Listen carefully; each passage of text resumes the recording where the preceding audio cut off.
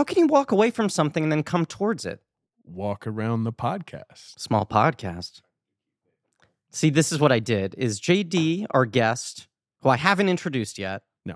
False. Suggested a cat quote for me to open with. Mm-hmm. And I very quickly punted the responsibility of impersonating Keith David to you. I can't do it. It's impossible. But I just tried to. If anyone else give could a deep do it, voice, then he would be out of a job or whatever. He'd be down in 2 trouble. homes. Right. Right. Yeah. I don't know how many homes Keith David has. Number of homes. I'm Googling it. Look it up. Yep. Not seeing an answer to that. Weird that I can't just look that up. Apparently, he's been in more than 300 movies, though. Is there anyone who that works for who you can just Google number of homes? Mitt Romney. Okay. Remember when that was the thing with Mitt Romney? It was like he has 9 homes or whatever. He's so rich. You know how there are all those websites that have like completely false celebrity net worth Yes. listings? There should be a similar sort of celebrity real estate numbers. Yeah, how many homes they got? Right. And it doesn't have to have any connection to reality. I like celebrity net worth because it's like if I was asked how much a celebrity is worth. That's what it always feels like to me. Where they're like, I don't know, $5 million. Like it's just like someone's just kind of like thinking about it for 5 seconds. It's also funny. I feel like the last time I checked it was like $150,000. And I'm like, how come I'm the only one who doesn't have an inflated? I think there should be a sibling site to that where it just guesstimates how happy they are. Oh, yeah. Yeah. I will say that when I Googled your net worth, it says various things such as that you are a Pisces. True, I'm cusp, but you're a Pisces. Okay. That you're American, that you're white. Correct. Religion believes in God. Nothing listed there.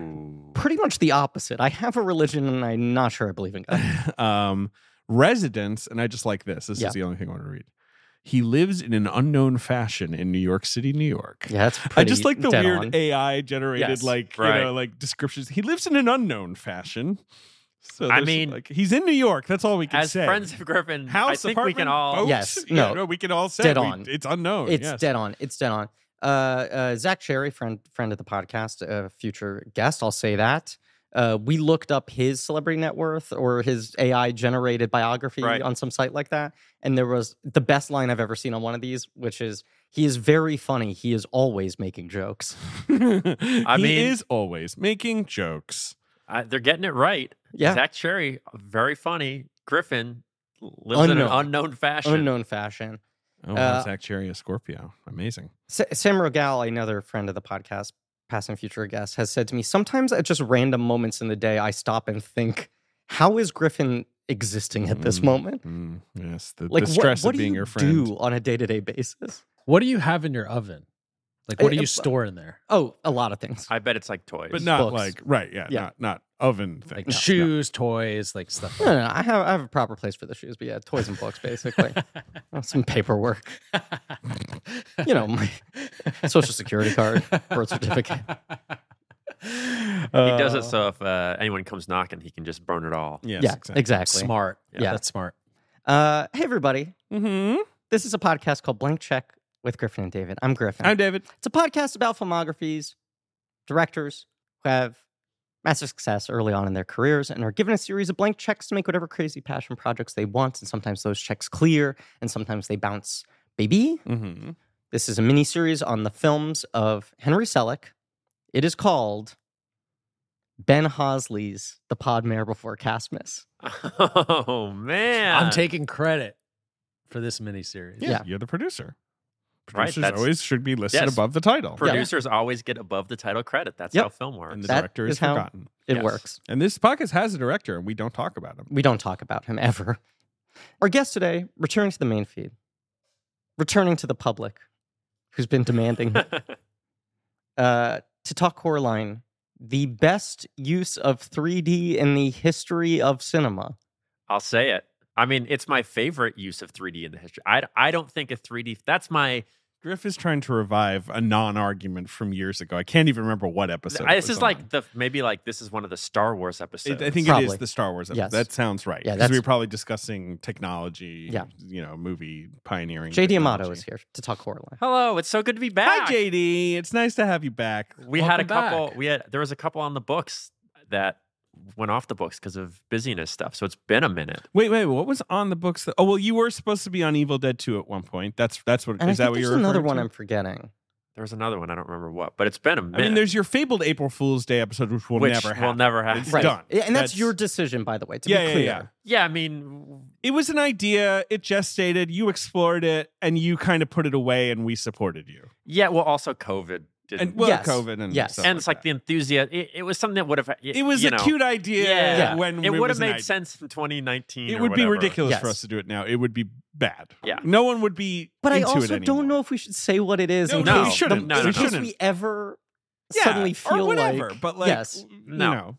No, I like it. Was from like a mystery. looser, junkier time in the podcast too. Yes, where it's kind of like, I don't know, could we do some stupid thing? Exactly. I don't think it would fit now. JD, am I allowed to say that you're kind of like a Michael Clayton of TV shows?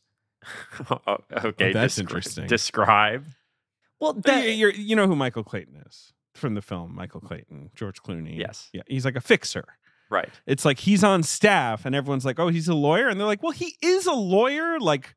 He passed the bar? Well, I'm not even saying that thing. Like, the opening scene of Michael Clayton is like Dennis O'Hare calling Michael Clayton at 3:00 in the morning. And Michael Clayton is like, fuck, okay, this is my number one priority now. Yes. I got to solve this. Yeah. And you have a lot of jobs that will come up very last minute. Yes. And that then become all consuming for a couple of months. Yeah.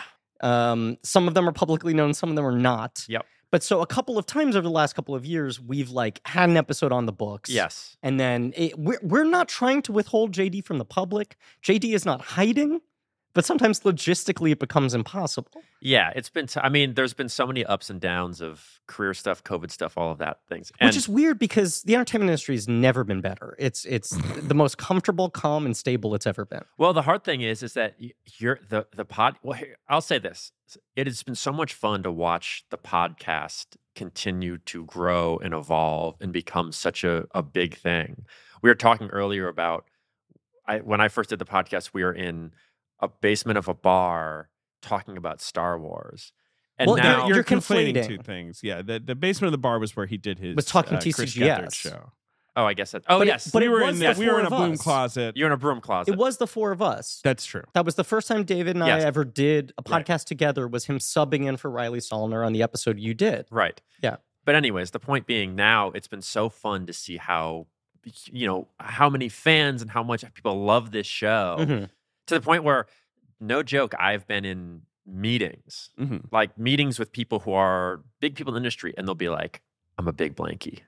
I'm a huge fan of, and they'll like want to talk to me about like Speed Racer or something.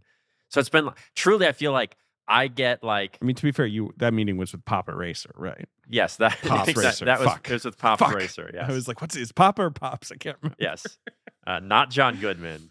No, Pops. Yeah, Pops. Yeah. So it's been so fun to see all of that stuff happen. But actually, it was with Royalton because they were trying to get him to sign on the dotted line. Sure. Royalton, Royalton content. They're trying to launch a streaming service. Royalton wanted some workflow help with how they're producing stuff, so I got pulled in. I don't know if I ever shared this anecdote on mic before, and maybe I'll keep it anonymous. But a friend of the show who works in television had a meeting with development execs. Yeah. And they were noting him on something that he thought was stupid.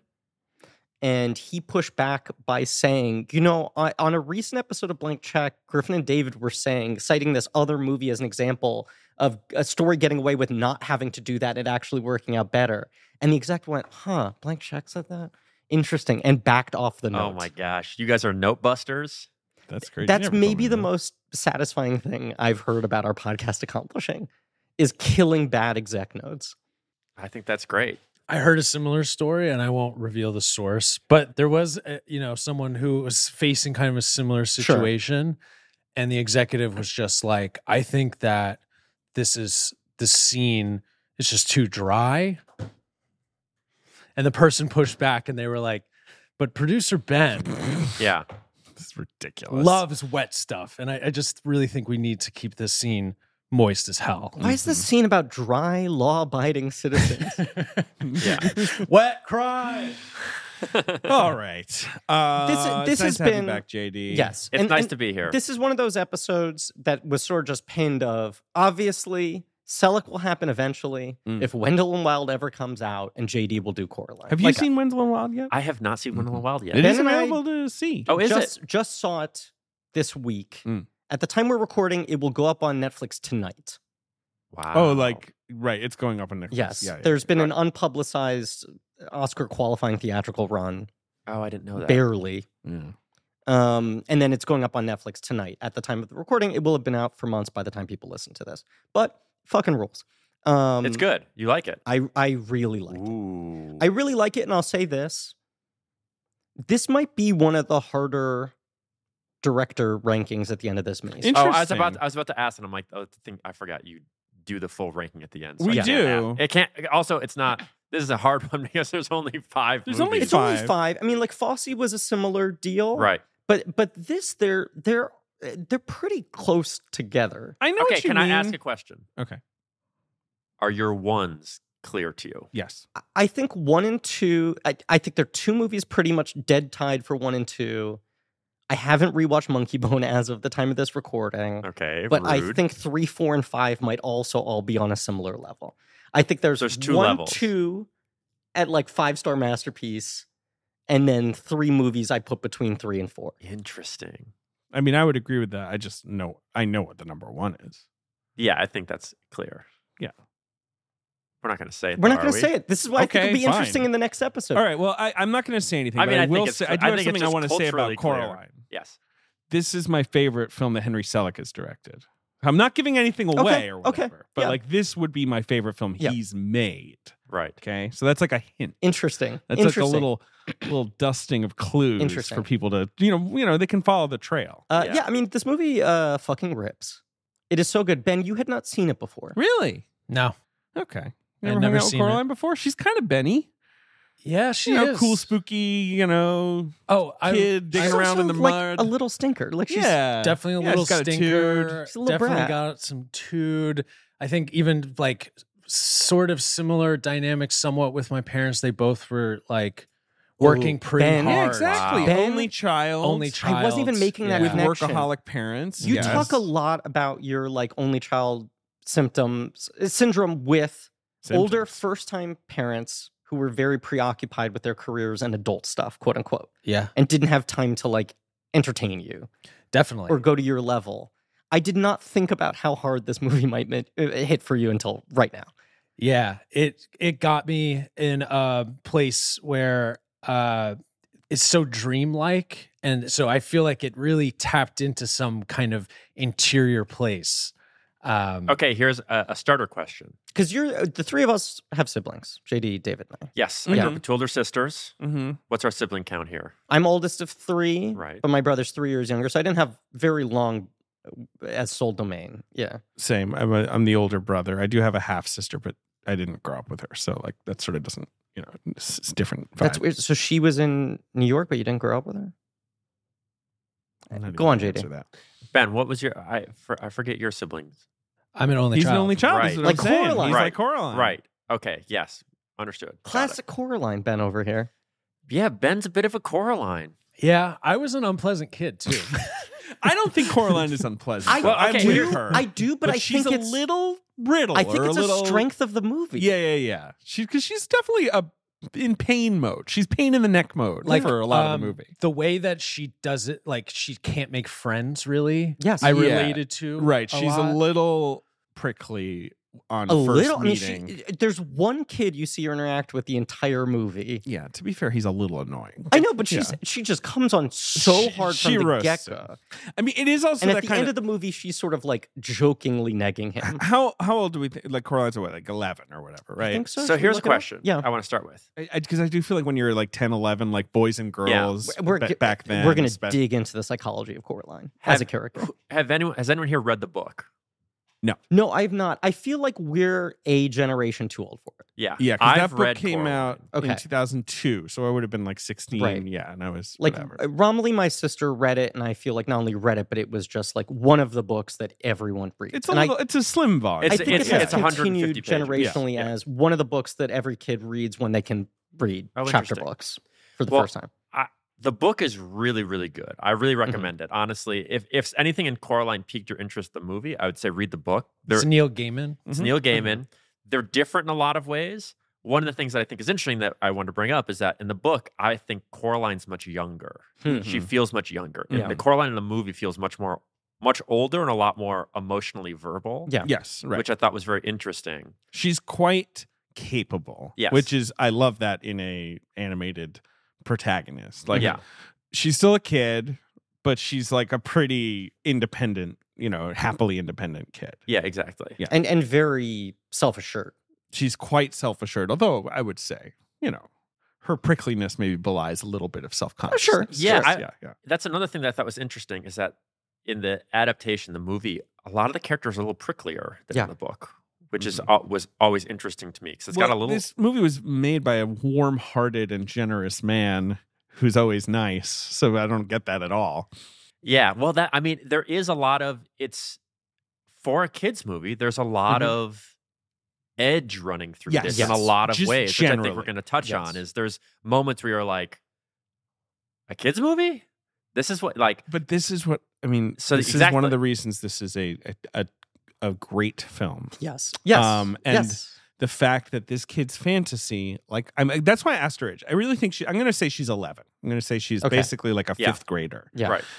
The fantasy of a kid that age is still like, I get everything I want. Yes. And it's almost a little mean. You know what I mean? Right. It's so selfish the paradise she's being offered. Right. It's not just like whatever, video games and cakes. It's like, he's silent because you don't like when he talks. Yeah. You know what I mean? Like that slightly unnerving, lack of empathy that kids have. The fascinating thing that she resents that her parents don't conform to traditional 50s sitcom gender roles. Right. That she wants her dad to act like father knows best, and she wants her mom to be in the kitchen baking with an apron on. Yeah, and I think what's interesting, right, is in the book and the movie, in the movie in particular, right, the exploration seems to be of that thing that you go through as a kid, right? As you have all these hopes and dreams of what you want your life to be. Yes. And then when you actually interface those, you realize that's like, oh, the life that you have is the life that you want, which I would say is the theme of every Henry Selick film. Yeah. Sure. Yes. Sure. Yeah. I'm a big proponent of the fact that I think for a lot of directors, most of their films are about themselves in some way, right? And I think it's interesting because I can think of a lot of categories of directors, but I can break people down into two. There's directors who make the same film over and over again, and there's directors that make a lot of different movies. Yes. I always think it's so interesting. A lot of people sometimes begrudge directors or creators that create the same thing over and over again, where it's like they're just doing the same thing. But if they're good, they're revealing different. Yes, and I think that's fascinating to me because what that means is that person's trying to work something out, right? And they're just going to keep that's their doing life's work. I support it.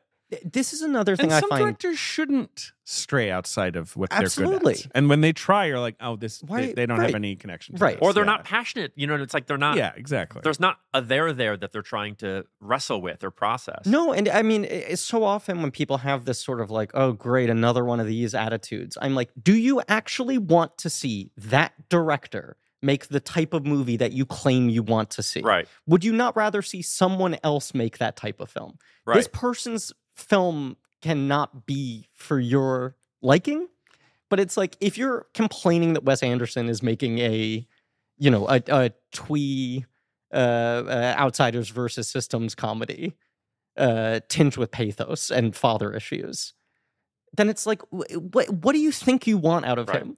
Maybe you just don't like him, and that's fine. Now, to that end, yeah, Henry Selick's is particularly funny because it is so specifically the same story over and over again, right? Yes. Sure. It is always a character who's lured by their circumstance to another universe. Sure. So a Skellington being lured to Christmas Town, a James being lured to Peach World, a man being lured to the interiority of his creativity or whatever. Right. And it's a place that at first might be somewhere they want to be. That's their dream. They like it. And then it becomes evil, or there's challenges that they don't anticipate or that aren't going to solve the thing. And then at the end, they're their desires to get back to the world in which they The started. status quo. Yeah. Yeah, I mean, the one exception Except to for this James, is the I guess. flip of James, where, and we talked about this a lot in the episode, the first 20 minutes of James are like the most unpleasant reality ever Yes. committed to film. That is the one in which the character is correct to not want to be where he is, and the thing he's dreaming of is everything that he hoped it would be. And he has in New family York and City. friends. He goes to New York City. Rocco Dunlap points at him. Everything's perfect, right? That's the one that's flipped. But it is this thing I find fascinating, and it really clicked for me watching Nightmare Before Christmas this time, is like very often Selleck characters don't really learn their lesson. Right. They return to where they started, Right. but with a sort of arrogance. Right. Jack Skellington definitely doesn't really learn his lesson. You have this musical number that's literally called like Jack's Lament, Poor Jack, that ends with him being like, no, fuck that. I'm not going to feel bad about myself. I fucking killed this. Best Christmas Jack, ever. the pumpkin King. Like he goes back twice as resolute. James, again, I mean, obviously it's based on a novel, He's but the like he character- overcomes his fear of death and like what his parents went through. But he confronts something and moves, and he comes through back it. to reality. Yeah. So he's a little different. And I will not spoil Wendell and Wild for you, but there's a sort of a reality underworld thing, right? Got it. But there's also a the current day version of this town and the past version of the town thing. He's once again dealing with, there's always two realities. Yeah. There's a character who starts in one, dreams of being in the other. Right. It's always macabre, kind of. Yeah, too. he's got a spooky. thing. He's a spooky boy. fuck. Yeah. But I like it's I remember because I took Romley, my sister, to see this. She would have been It's 2009, so she's 11. probably 10 years old. Yeah, she's 11 at the time. She's Coraline aged. Perfect age for this. Has read the book, loves the movie. And they were talking about it at school, and her teacher was like, "That's not a good movie." Wait, really? And she was teacher affected enough just by this that dissed she the went movie? back and was like, "My teacher was arguing that Coraline wasn't good. You agree with me that Coraline's great, right?" And I was like, "Yeah, what's his fucking argument?" And she was like, "He says it's like dramatically bad because she starts out being sort of a brat and she doesn't really learn her lesson. At the end of the movie, she's still a brat." And I'm like, I think that's interesting. Do you think? I don't think that's true. Though. I think she does learn a lesson. Changed, but I think it's not in the sort of holistic, completely transformed way that a lot of very pat movies would give you. But she learns the lesson of like, I shouldn't take my annoying parents for granted. Of They're course. all right. Yes, You know, I it's a shouldn't very take clear lesson learned. my life circumstances. But a for lot of granted. movies would be her hugging them, crying, being a perfect little girl, this and that.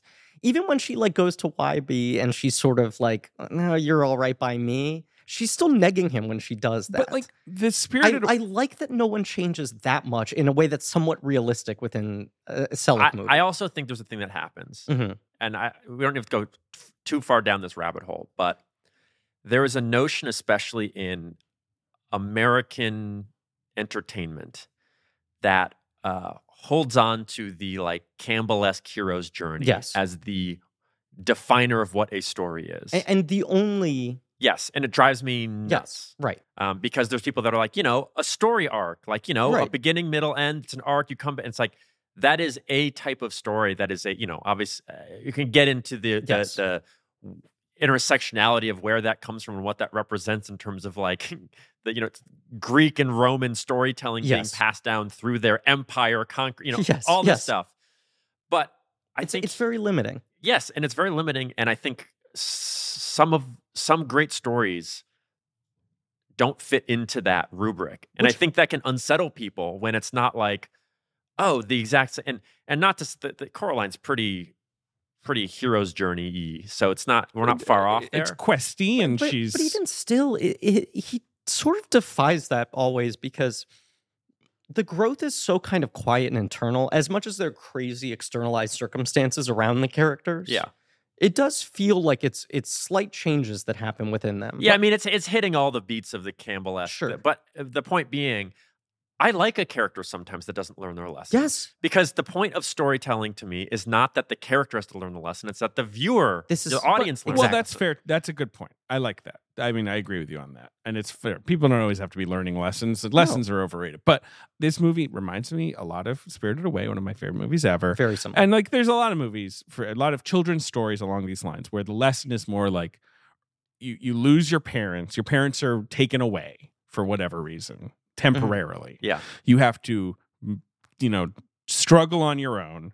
And then when you get them back, you have improved or you have had that experience and you're happy to see them. But you are different because you're like, well, I did make it without you. Right. And there's like, that's like very satisfying when you're a kid. Also, that you kind of know the world sucks now. Like, there's something about this exact age we're talking about, 11. You've matured. Yes, where you're starting to become autonomous enough that you're like, why is anyone fucking telling me what to do? Why can't I do everything the way I want to? But the sort of like crushing existential dread of like teenagerdom has not hit yet. Yes, 12-year-old. Has anyone ever read, you probably haven't, but has anyone here ever read the book The Thief of Always by Clive Barker? Yes, I have read that. Yes, that's a similar book, a similar story to this. It's and Barker and Gaiman both sort of... They're similar guys. Right. British, who like making freaks. Children's stories, even though that's not their They'll number one thing. occasionally dabble in young adult, and you're like, ooh, this is spicy for young adult. Right. And it was one of my favorite books as a child. And I've read it a million times, but it's the same thing of like the kid is tempted to another place that's a paradise. The paradise is a false paradise. When it's the same lesson of like, he's going home, he'll be safe. He remains a kid. Yeah. It's not like he's going home and he's 35 years old. Yeah. But he did all this on his own, and that's valuable. Yeah. And this takes place in the Hellraiser universe? Yeah, it does not. But it's you should read it. You'll read it in a day. It's so fucking good.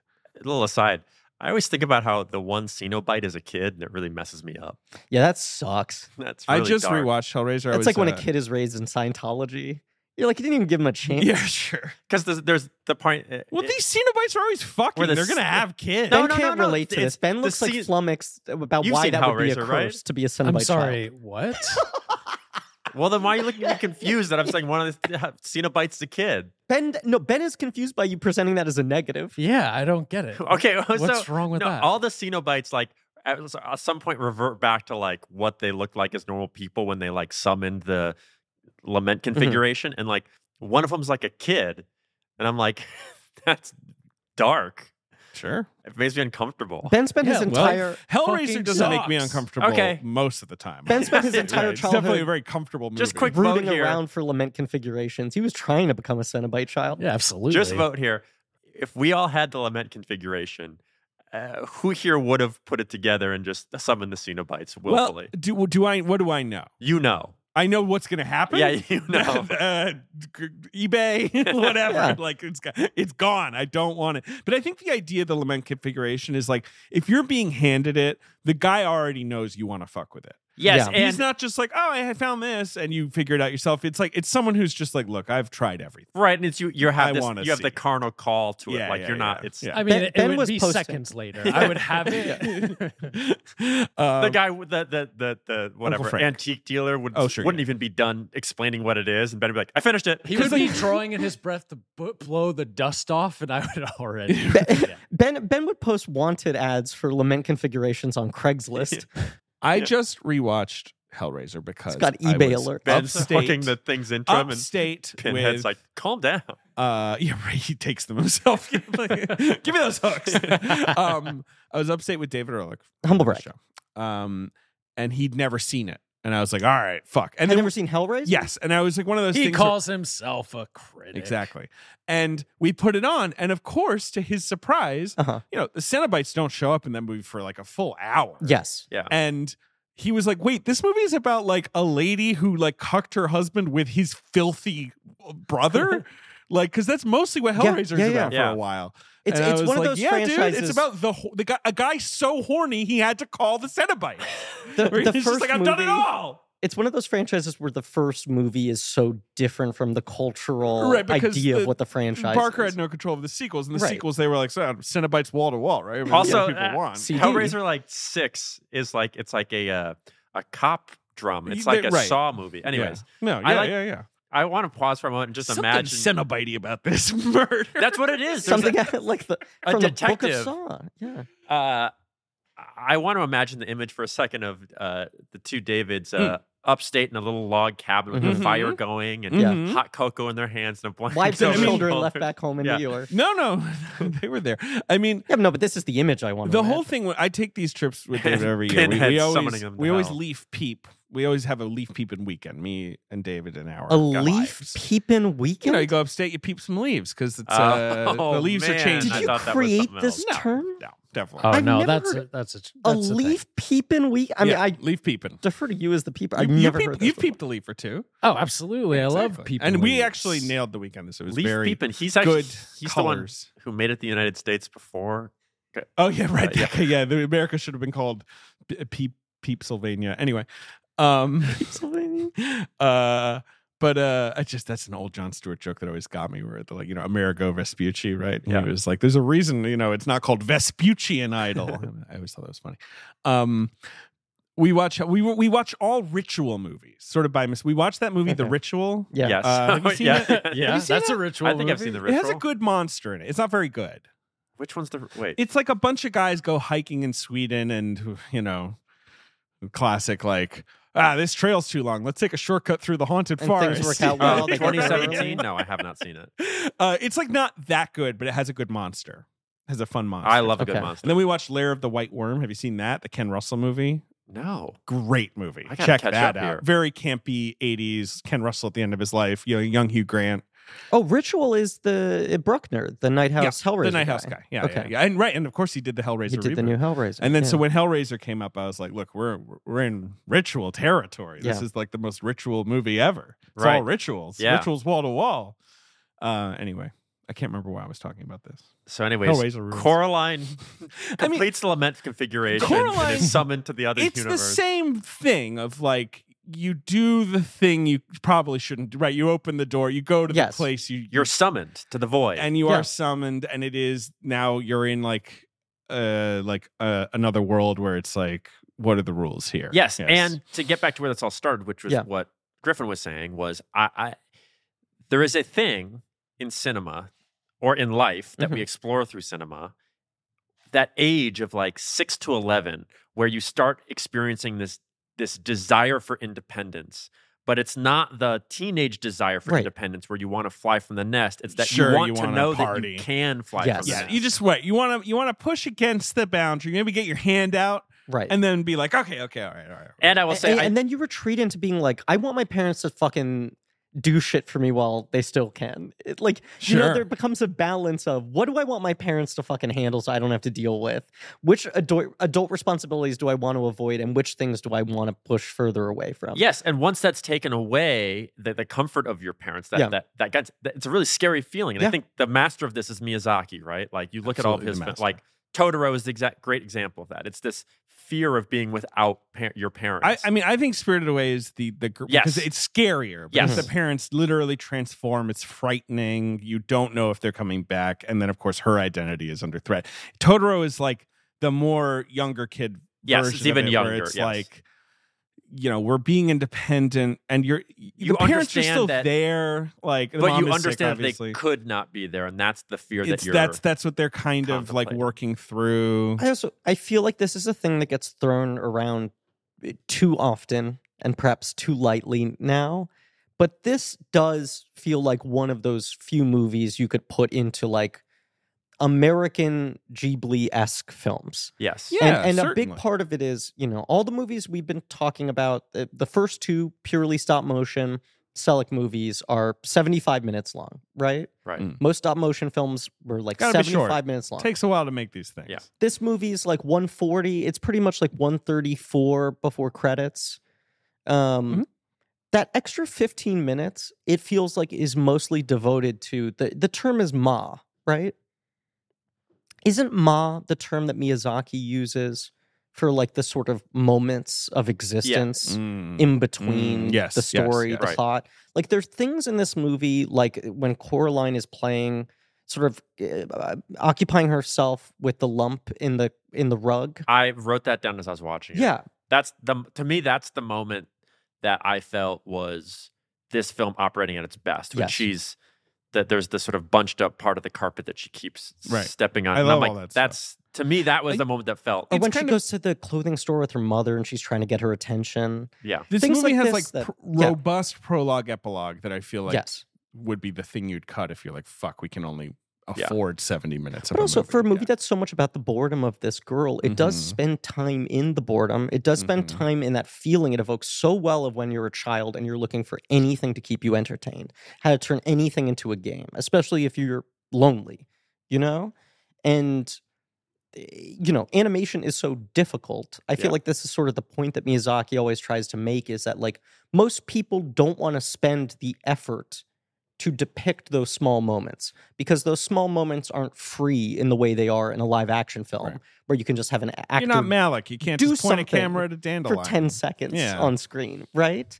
That it takes as much craft to make this thing happen. It's so expensive, it's so time consuming. But those moments are really important. And especially for this film and setting like a tone and a mood that is very different than most American animated films. As much as this falls into the spooky stop motion world, It is spooky. there's a patience and like a weird quiet to this movie. Yeah, I will say, since I know sometimes as a blank check listener myself, I haven't watched the movie sometimes, and so to those who are catching up, the basic premise of Coraline is she's like go through the plot. Let Yeah. me crack open the dossier and then we Crack can open talk the about the plot. dossier. All right, so we haven't talked Monkey Bone yet. Full disclosure. We have not recorded that episode yet. But interesting. Ben But- has yet to get boned. Oh my I gosh, have not boned yet. Ben. So Monkey Bone was maybe like the most anticipated film of my childhood. It was way up there for me as well. I was like, because I knew I was a big animation nerd, Mhm. and I knew who Henry Selick was, and I was like, oh my gosh. Making a live action film. And I feel like the premise of Monkey Bone is like the first idea most kids have when they're like, oh, and then you go inside and all the characters from, like, it's such a classic. And so I was like, this is gonna maybe be the best movie ever made. Did you see it? I did see it. And what'd you think?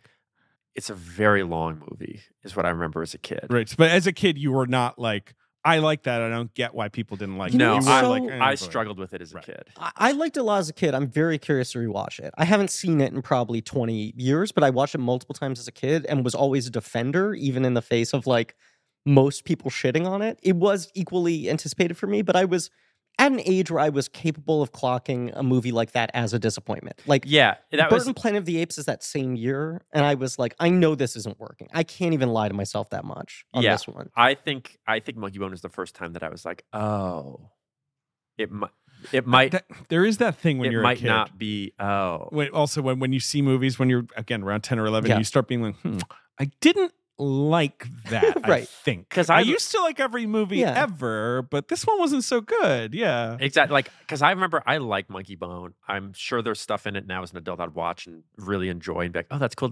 But I remember as a kid being like, oh, this isn't what I imagined it was going to be. I remember my parents would always talk about Dark Crystal that way, where Sure. like I loved Yeah. the Dark Crystal as a kid, and they're like, it's so long. It's a really long movie, and I was always like, no, it's great, because that was what a movie was. It's to also me. not that long. Really. It's like 90 minutes long. I think it probably It's- just it moves just felt long. very It's slow. really slow, Yes. that film. A movie I love. And it also is like incredibly oblique plot wise. Yeah, Like sure, right. it's one of those movies where famously Henson wanted to try to tell the story with as Yes. little dialogue as possible, and it made Originally, in no sense. But to this point, Monkey Bone was highly anticipated, and then was for a long time in that state where it was like delayed for a very long time. Very extended post-production process. They moved it around the schedule like 18 times. It finally comes out. It's dumped at the beginning This of the is year. what I was going to say. It Right. bombed really. It made fucking hard. $5 million against a $75 million budget, and that's before everything. You know, It was marketing or one whatever. of the biggest flops of disaster. its Yeah. year, and there was a real sort of gang up like But- this is a disaster. But a huge party on problem it. was that Fox's like animation product, which this was not, but it was still under Bill Mechanic, which Yes.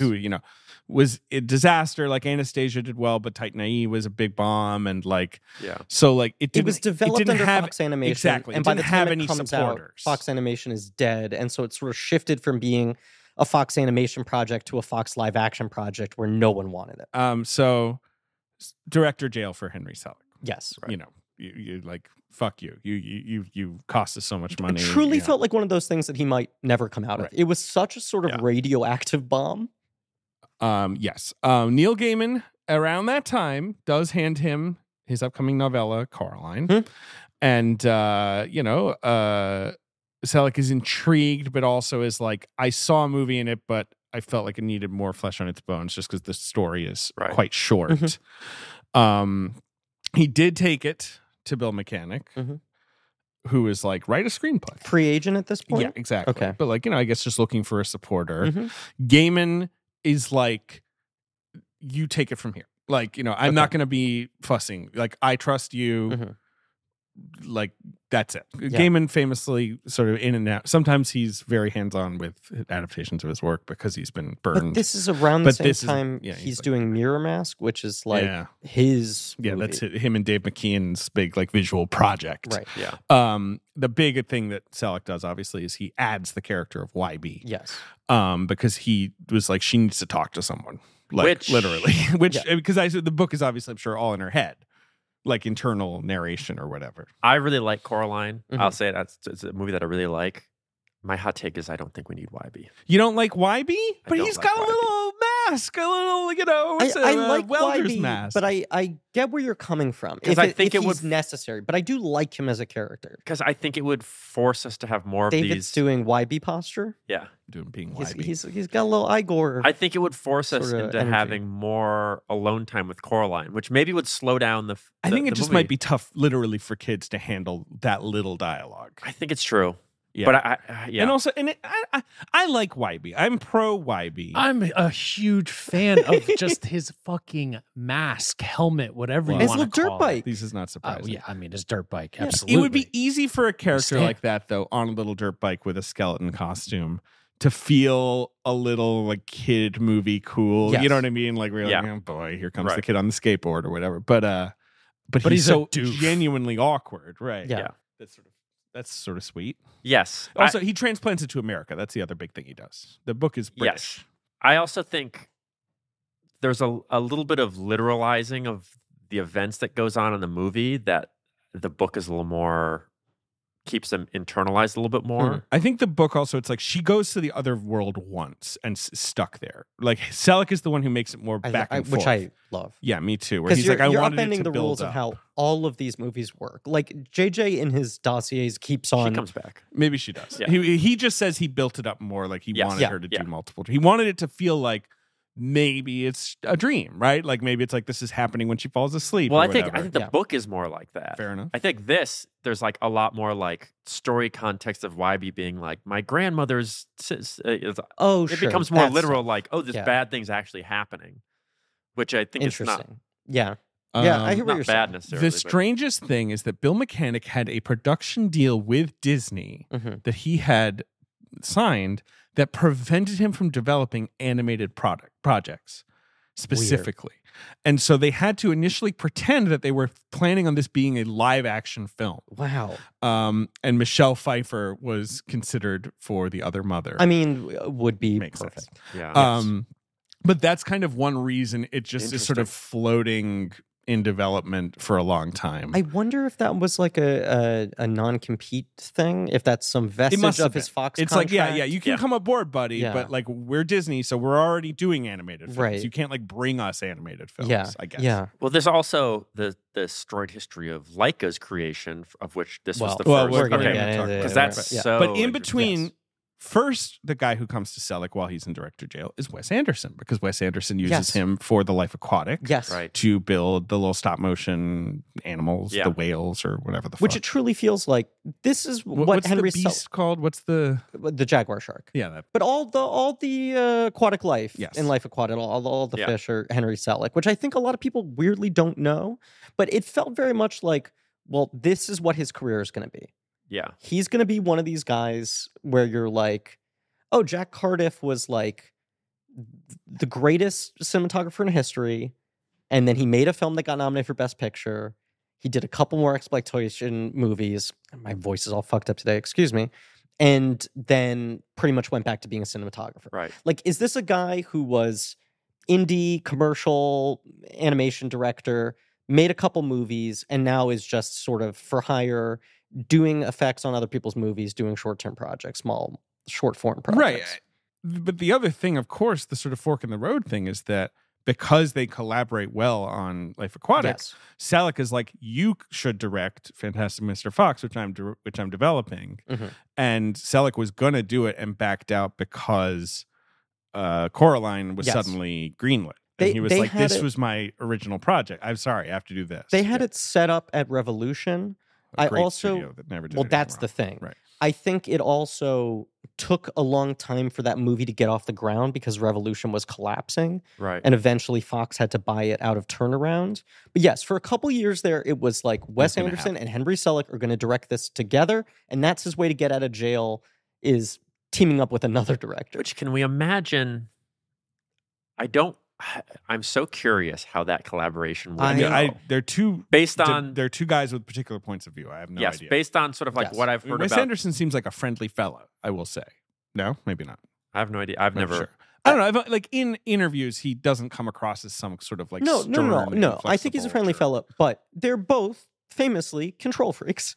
Yes, Right. Are incredibly particular, exacting artists.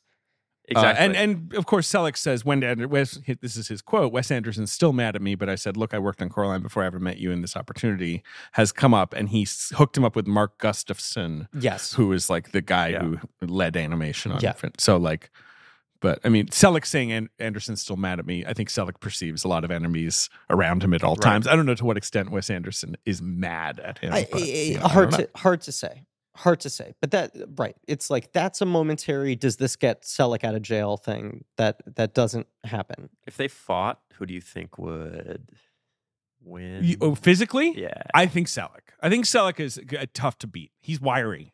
Yeah. Well, Selleck is like Slender Man. Yeah, that's what I'm saying, though. You know what I mean? Yeah. Like, it feels like he sort of like scrambles up onto the ceiling and drops on top of you or something. They both fall into the category of directors who look like they belong in their own movies. I think Wes Anderson has like a blunderbuss. Like, you know, Yes. he's got like sort of weird antique hunting gear. Yes. That's his like, like if there's like a Mortal Kombat with like video game, Have you guys- with a film director? Fuck, we Have should you make announced the this. brawler that you guys are? We should do a Yeah. Super Smash Bros with, fucking directors. We should think of more of those. Yeah, what's the name? I don't know. Let's get Joe Bowen on so- this. Selleck in 2004 is hired at something called Vinton Studios. Yes. So which this did is like claymation Will Vinton ads. Studios. Something called David. Will David. Vinton. David, David. your ignorance is showing. Pull your fucking pants up. I was never claiming not ignorance of Will Vinton. Will Vinton and Will Vinton He's- Studios, massively important. Yes. He's the set the clock. California Raisins guy, 10 minutes right? talking about No, this. You 5. don't understand how important this is. Five. I gotta say, love this guy's vibe. First off, he looks he another looks guy like he's about to sell Okay. me looks like saltwater one of his taffy. characters. So this this opens up like 10 things I need to talk about. You don't understand how important So- Vinton is to stop motion I animation. never, ever said otherwise. I You want said to be very. something called I'm cold reading a dossier. I am not saying anything else. JD. You okay? said Will Vinton doesn't matter, and we're here to. I didn't say something meaningless called. You said he can lick your farts. God damn it. For a whole month of great cinema for free. Movie. Okay, Go ahead. Will Vinton Will Mhm. Vinton. is one of the like major figures of stop motion. Yes. But who had a hard time getting these huge. Never had the platform that I Yes. think.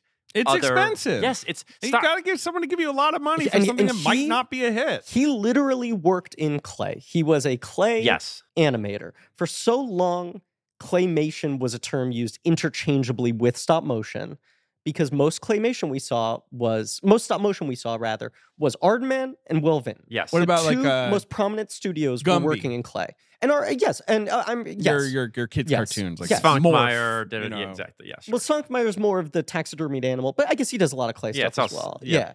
Yeah. But they were like, plasticine guys. And Vinton is this very interesting balance of he had a lot of success in things like commercials for hire jobs. Right.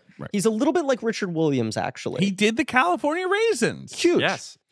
Much like The Noid, apparently. This is I'm what reading saying. some of his account. Much like Richard Williams doing The like, Noid. Red, yellow, blue, green, and orange M&Ms, all him. I think the thing that people would maybe most pop culture recognize him for is the stop motion stuff in Moonwalker. Moonwalker, Sure. the I mean, Michael Jackson thing. his style is very distinctive. The look of his characters is very distinctive. If you Google Will Vint, you'll see a bunch of things you recognize. Yeah. But The PJs?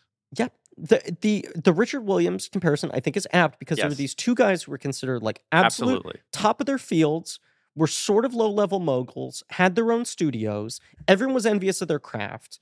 They were always in demand for hire gigs, especially commercial gigs and shit, or to come in and pinch hit on some studio project. Their own personal projects, their magnum opuses, were like vaguely disastrous. Sure. Yeah. Right. When they were like unfettered or whatever. The Mark Twain movie does get credited as the first feature-length stop-motion film. Is that correct? The Adventures of Mark Twain, 1985 stop-motion claymation film. I believe it holds that title. Sure. I don't know. It is a bananas film. Some people might remember it as like it was, I feel like, especially in the 90s, a weird deep cable constant rotation movie. Yeah. It's on Amazon Prime right now. I watched it the other night. Cool. It's bizarre. Sure. It's like two present day kids in like a space submarine with Something to do with a Mark comet? Twain. Yes. Mm-hmm. Yes. Chasing a comet. Flying around the galaxy. Yeah. Cool. But so- not a hit. Right. No. Will Vinton, Yes. then Big flop. that can transition into the Leica of it all. Well, Because what happened was pretty tragic in terms of his whole Yes. trajectory. Well, so right, because like when he's brought on board, it's Vinton and Phil Knight, of course, Nike founder, had Yes. invested in this company, and Travis Knight, obviously former rapper, Of course. then decides he likes animation. Yes. What rapper was he? Did he have a rap? Do we know? He did. Look it up.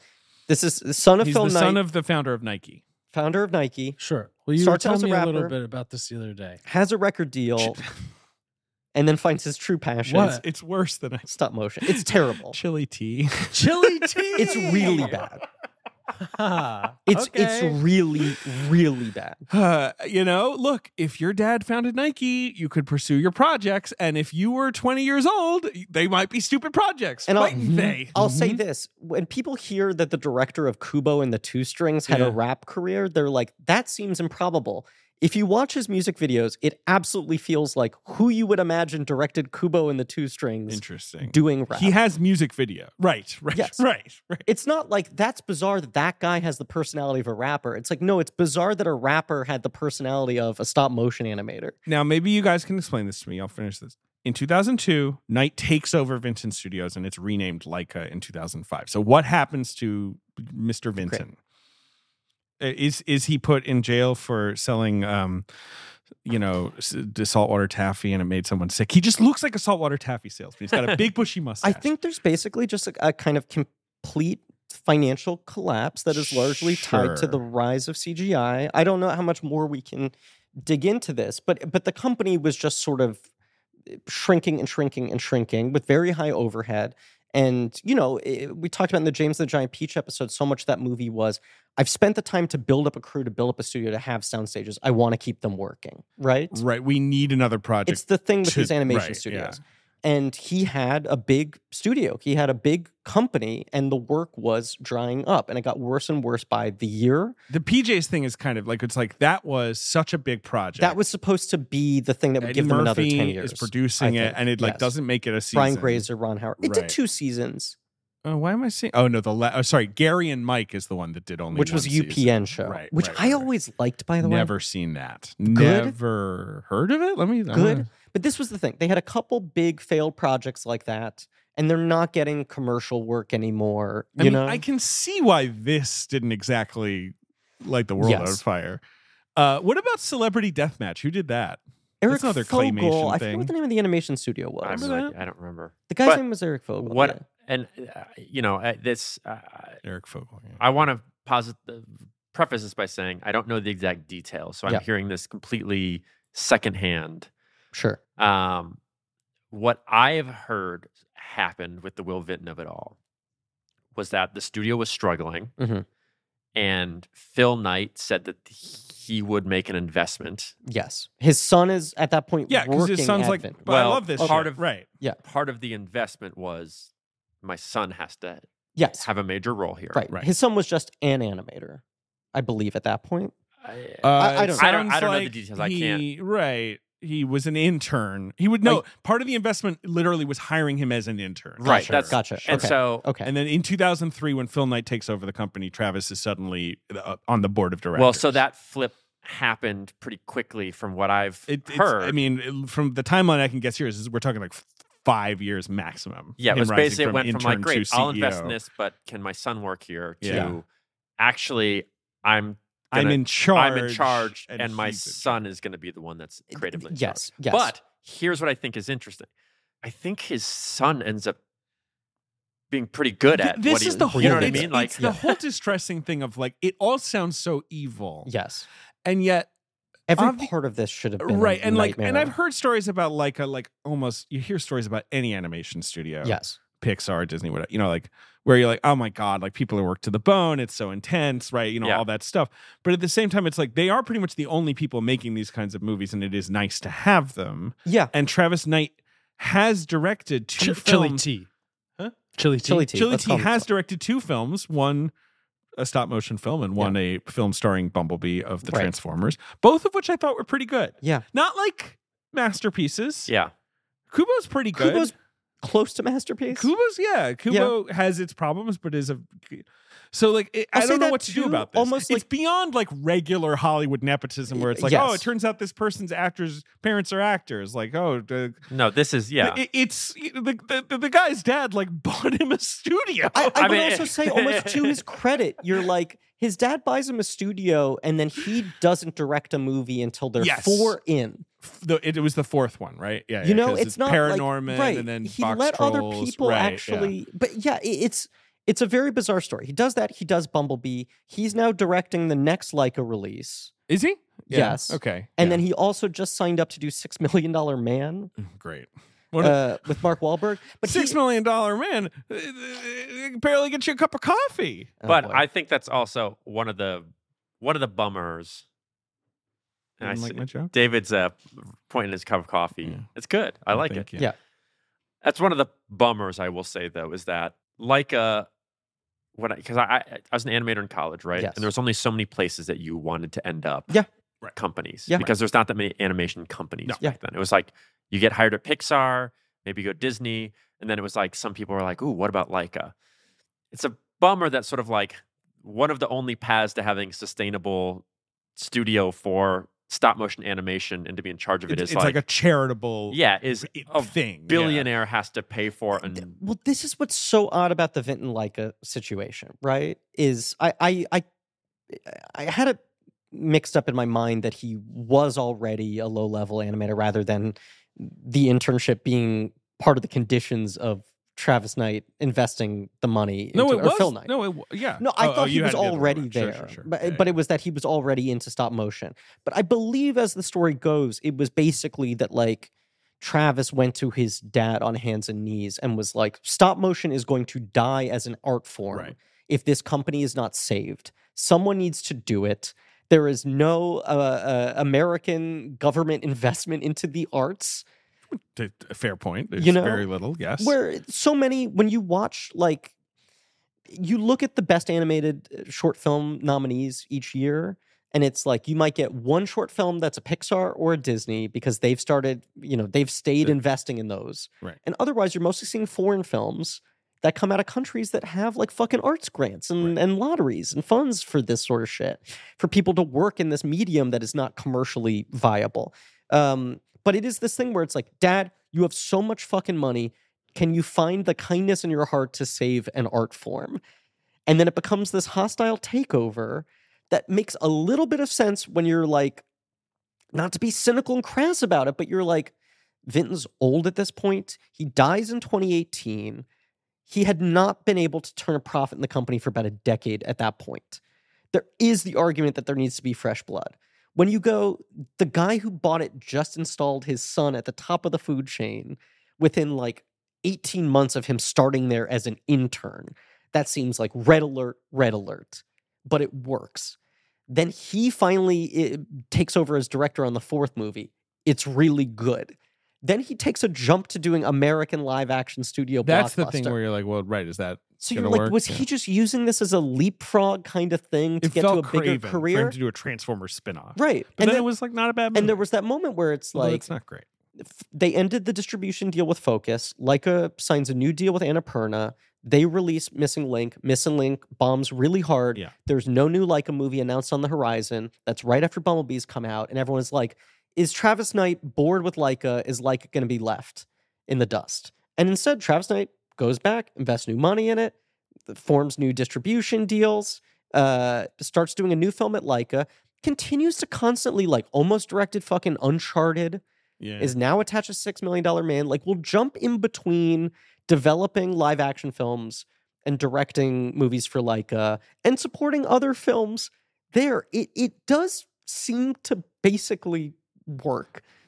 I know, but it's so reading his I Wikipedia page, you just want to Everything about this guy, him. you want to, yes. I think, I don't want to strangle Travis Knight, to be clear. boy, capitalism is great.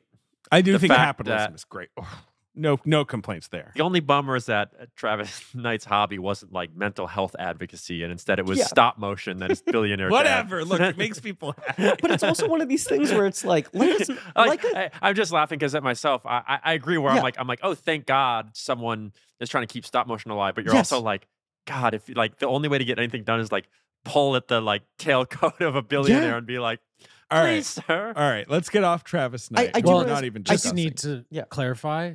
It's not like a chili pepper. No, it's it's like chili, like brrr. cold. Yes, Okay. yes, yes. Chili Chili. tea. Chili and then Y. T, Like- not Well, just because, the letter T. you know, look, snow- T-E-E, like snow- a T-shirt. Yeah. Snow was hot back then. Yes. You know, if you're a white rapper, Snow was Snow was Oh, so right. hot. You know, Yeah, like it's yeah, like yeah. it's. I feel like if you're vanilla ice, Did of you course. think? Did Ice you think Cube, Ice Like David just was the saying weather phenomenon. I'm like, huh? No, it's like I think if you're a white rapper, you might want to lean into like I'm cold, icy, snowy. Right? You Sure. want to just go that direction, maybe.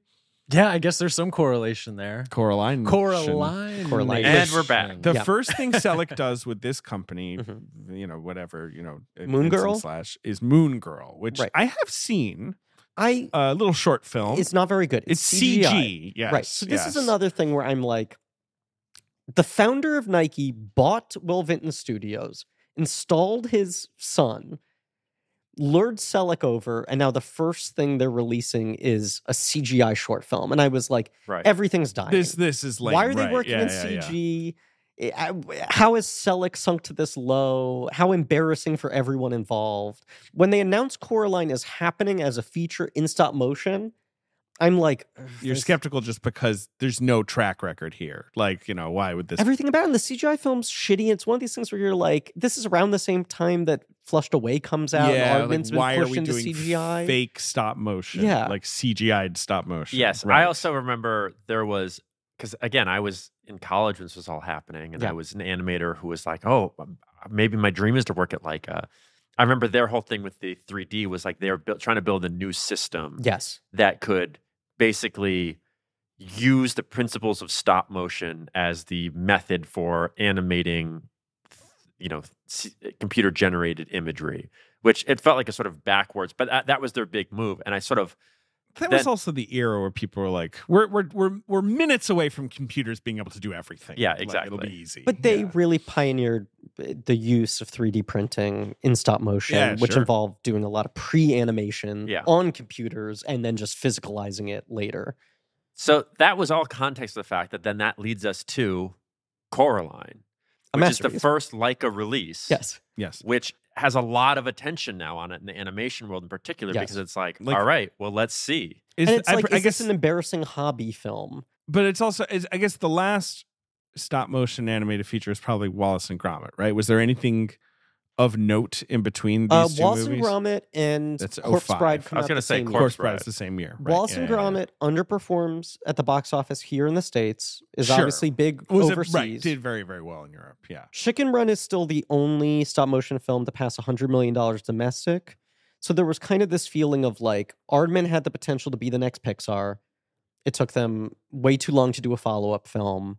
Wallace and Gromit wins the Oscar, is Sure. beloved, God was well liked. underperforms at the box office. DreamWorks drops their deal.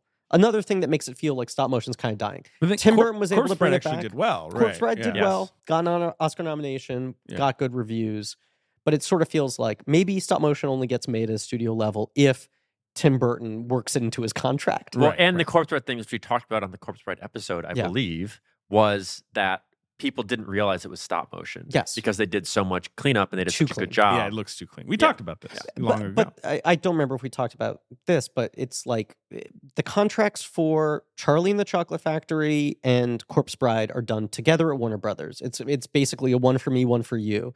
And the same thing happens again with Alice in Wonderland and Frankenweenie. It's like when Tim Burton wants to, they'll let him make a stop motion movie as payment for making a bigger studio live action film. So here's a question that I've always had about Henry Selick and Mhm. Tim Burton. Mhm. Their styles that they become known for are so close to each other Mm. that I'm always curious in a chicken and egg sense if that's why they came together, because I think they met in college. Yeah. Yes. If that's why they found each other, because they're like, Probably we a like little to bit of make that. these sort of Right. Uh-huh. Yeah. macabre, But it's so interesting because when you think of, I mean, obviously the Tim Burton of it all with Night Before Christmas, Yeah. people attribute that style to him. But if you see Tim Burton's own illustrations, it is that style of Yes. these. He's making puppet versions of Tim Burton's illustrations, right? And this interesting thing we've talked about, that every one of Selick's films has a different primary designer. Yes. He will pick someone with a very distinct illustration style and model the entire film in their vision. We have not seen a Selick movie that is like his personal art style, quote unquote. Because the first Right. one he's doing Burton, then he's doing Lane Smith. The name of the illustrator on this film, I forget, it's a Japanese illustrator. Yes, I have it somewhere. But go on. Tadahiro Yusegi. Right. And then Wendell and Wild, it's the New Yorker guy. Sure.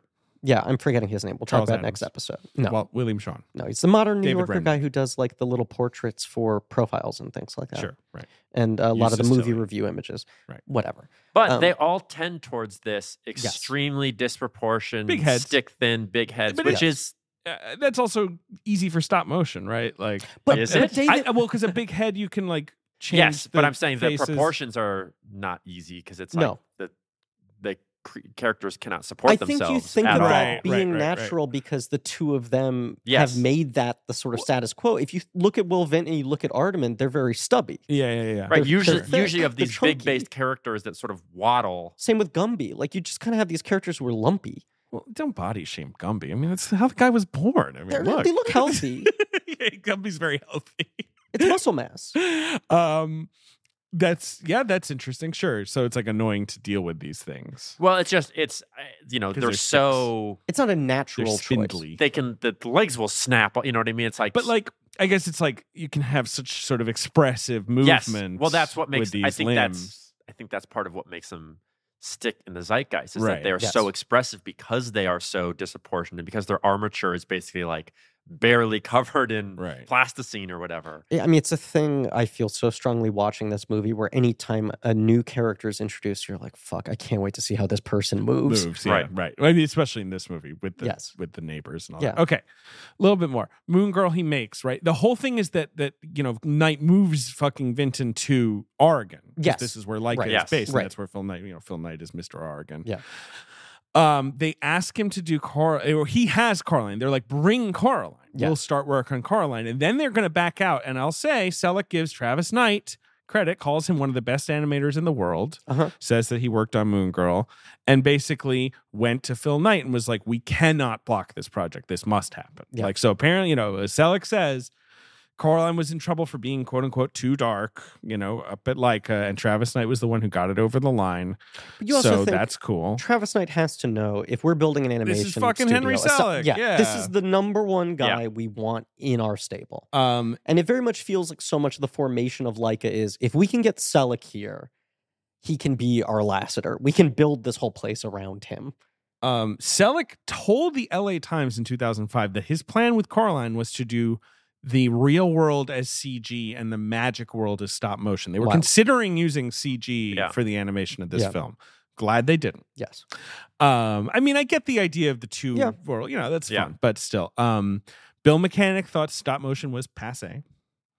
It's this fucking thing in animation. I know. Where they're like, boring, beautiful stop motion or beautiful hand drawn, passe. Why can't it be showy, But they didn't really like how the CG looked in whatever test they were doing. Moon Girl looks shitty.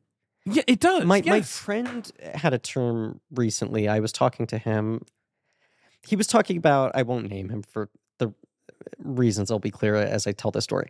He was talking about he and his wife are in the stage where they're debating whether or not they want to have a child. And he was confessing to me over several rounds of drinks. One of the things that gives him trepidation about having a child is having to watch children's bullshit with the kid, where he's just like, bad shit TV. my friends who have kids, my brothers, their kids have to watch. It's so fucking dispiriting. And he said every character just looks like a shampoo bottle now. And it's such a good descriptor of this sort of blandness of so much CGI character design. The roundedness, the boring colors. Looks like a shampoo bottle. And like Moon Girl is one of those things where you're like, this looks like shampoo bottles. But of course, what's the thing they settle on is like, okay, if we're not going to use CG, what can we use? 3D. 3D, three-dimensional photography. They've done it on Nightmare. Yeah. So that's the... I think we didn't really talk about that much in that episode. I think we mentioned it. They do the 3D re-release that starts making like $10 million each year. This is the beginning of Disney starting to invest in 3D. Something like Chicken Little will come out and they'll put it on like 40 3D screens. But it's starting to grow. Everyone knows that Avatar's in the pipeline. And they're working towards that, which everyone assumes is going to be the total threshold breakthrough moment. But this film comes out 9 months before Avatar. It sure does. It's a real important film in... I am certain 3D it is the first 3D movie I saw that was not like a movie about asteroids I saw at the Natural History Museum or whatever with like red green. Right. Like I think it's the first movie that I wore those real 3D, real D the polarized Rodriguez glasses. 3D movies are red and blue polarized. And I didn't see I didn't see Beowulf. What's it? I don't fucking think. sick. What's it called? What? Anaglyph. Anaglyph. Oh yeah. Right. The red and blue is Anaglyph. Yeah, but I didn't see Beowulf because Beowulf is before this, right? Yeah, but all these Or things. is it? No. It is. right? It is. But all these things had like semi-limited releases. Yeah, I mean, I'm such a fiend for 3D that I would go You're a 3D anytime.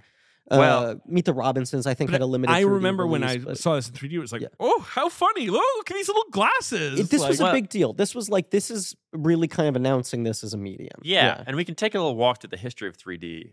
In that we don't have to go deep. A little walk. Yes, we'll do please. a little baby walk. Yeah. We should stay seated, though. We'll stay seated. Okay. We're not gonna. Yeah. This is No, not. actually. Well, Walk around the room. so obviously, like, it was like 80s through the early 2000s. It was all of what you're talking about, David. Right? Where it's like amusement park. Yeah, you go to stuff. the Natural History Museum. You go to Disney World. Giant whatever, headsets, right. Yes. IMAX 3D And documentaries they that are had- 45 minutes long. Everest. They Yes. had red blue or like Yeah, Yeah. no, you're Lens right. I stuff. saw some IMAX thing about a postal delivery man in But they were like Alaska. headsets. Yeah, you would And- wear and the these movies were giant under an hour. goggles, Right. yeah. So there's we can talk about that a little bit later when we talk about 3D. But this after around 2003 2004 is when studios and theaters started going, maybe 3D is the next big thing.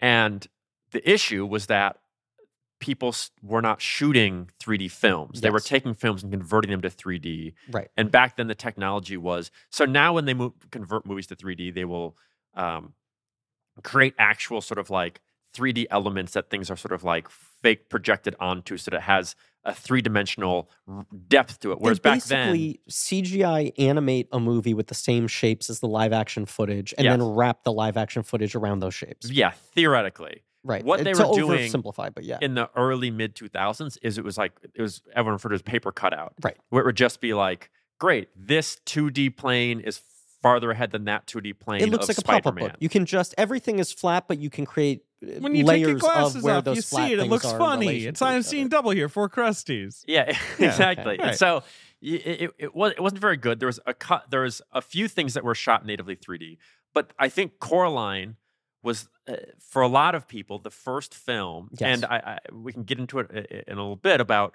what they did technologically that was so impressive. But it was one of the first films that was shot natively 3D, and they did it so well with actual cameras because it's stop motion. Right. So many of the 3D digital 3D movies that were coming out in these experimental years were CGI films because they were easy to post convert because you're just modifying the files that already exist in the computer. And then there'd be a thing where like Superman Returns, when it played in IMAX, there were like 2 sequences that were 3D where they'd flash the symbol. They test the waters a little bit. Right. But this is like, in terms of a film that was actually shot with cameras, intentionally designed for 3D, this was a humongous step in the modern era. Because it also had to coincide with the proliferation of digital cinema, right? So 3D, if you're shooting something 3D, for those of you who are not in the know, you basically have to have one camera for each eye. Because if you like hold your hand in front of your face, you know, as if you're doing a eye poke blocker, and you go back and forth between your left eye and right eye, right? Your eyes are seeing different views of things. And so when you're shooting 3D, the whole thing that makes it 3D is that you're having these 2 views that your brain is processing into one image. You have to have 2 cameras that are next to each other. And theoretically, they have to be next to each other at the exact distance that the human eyes are typically apart. That's what creates depth. Now, with film cameras, that's really hard because you've got these big, bulky cameras that require film and need to be because they need to be super precise and they need to be completely in sync because you can't have them off temporarily even a little bit because that's going to create this weird dissonance. It's twice as loud. It's harder to do camera movements. All these things become incredibly complicated. Yeah. And so digital cinema means that now you're dealing with a digital processors, which means cameras start getting a little bit smaller, a little bit easier to deal with, and you can sync stuff up digitally. So you're not trying to have things be mechanically synced. You can digitally sync them, which is a lot easier and better for 3D. But the rigs are still ginormous, and they don't exist. There is not enough flow of money or time for it to be something where people are creating really easy solutions for this stuff. So the only films that can really do this, like shoot natively in 3D, are the avatars of the world that are investing all this money into new, huge budget technology. And James Cameron literally went to Fox and went, I don't know if this movie's doable. Will you give me 2 years and $5 million to do some R&D and maybe I'll have a film? I don't know. Exactly. And so Coraline just happens to be right place, right time to make good use of some of this technology in a really interesting way. A lot of the stuff that Cameron sort of field tested on the documentaries that he did in this period. A thing about the use of 3D in this movie. As a child, I used to always think that Wizard of Oz had to be the first use of color in film because it feels so poetic and when perfect. It comes in, when the thing comes into color, you're like, oh my God, no one had ever seen this on a screen before. You just want to believe that was the introduction of color because it feels like, well, this is the moment where a world opens up, even though color had existed for a decade plus at that point in films, right? Well, and also there's like those weird like hand tintings and all this stuff. I similarly feel JJ keeps on in all the dossiers, you know, in his very JJ way of his very quiet sort of editorializing that only we read, talking about how much Wizard of Oz comes up with Selleck. Yeah. Whether by his own admission or other people's, because the whole thing we're talking about of the imagining another world, another place, another dimension, you know, these sort of alternate realities, what have you. Saying to Selleck, you get to use 3D now. You now have a tool that is kind of equivalent to being able to open the door into the world of color in Wizard of Oz. It's one of the reasons that I argue this is the best application of 3D because it's so tied to the narrative, obviously. And Avatar also has this thing, obviously, where it's a guy entering a different world. Yeah, right. But, and Avatar is so experiential and like incredibly well executed. But so much of the technique that Selleck uses here to make the 3D thematic, to truly use depth as a very deliberate, pointed storytelling tool, rather than just like immersion. Yeah. Or have stuff jump out at you. It's kind of insane that he nailed it this hard when so much of what he was doing was basically uncharted territory. and figuring it out as they went along. Yeah. And so that sort of leads to my feeling, which is I think this is, in my experience of watching movies, the best, most fulfilling as an audience member use of stereoscopic film that I have seen. Ben, like, I know you watched this for the first time. Right, you're not seeing it in 3D. You did, so you didn't see it in 3D. No. We should talk at some point about how this was also tied in with the 3D television craze, which was a whole interesting universe. But we can leave that for later. No, we're going to talk about that. Okay. We're going to talk about that. We don't have to talk about it. No. We're Okay, going to talk about it. Don't worry about it. We'll get back into it. What's our running time right now?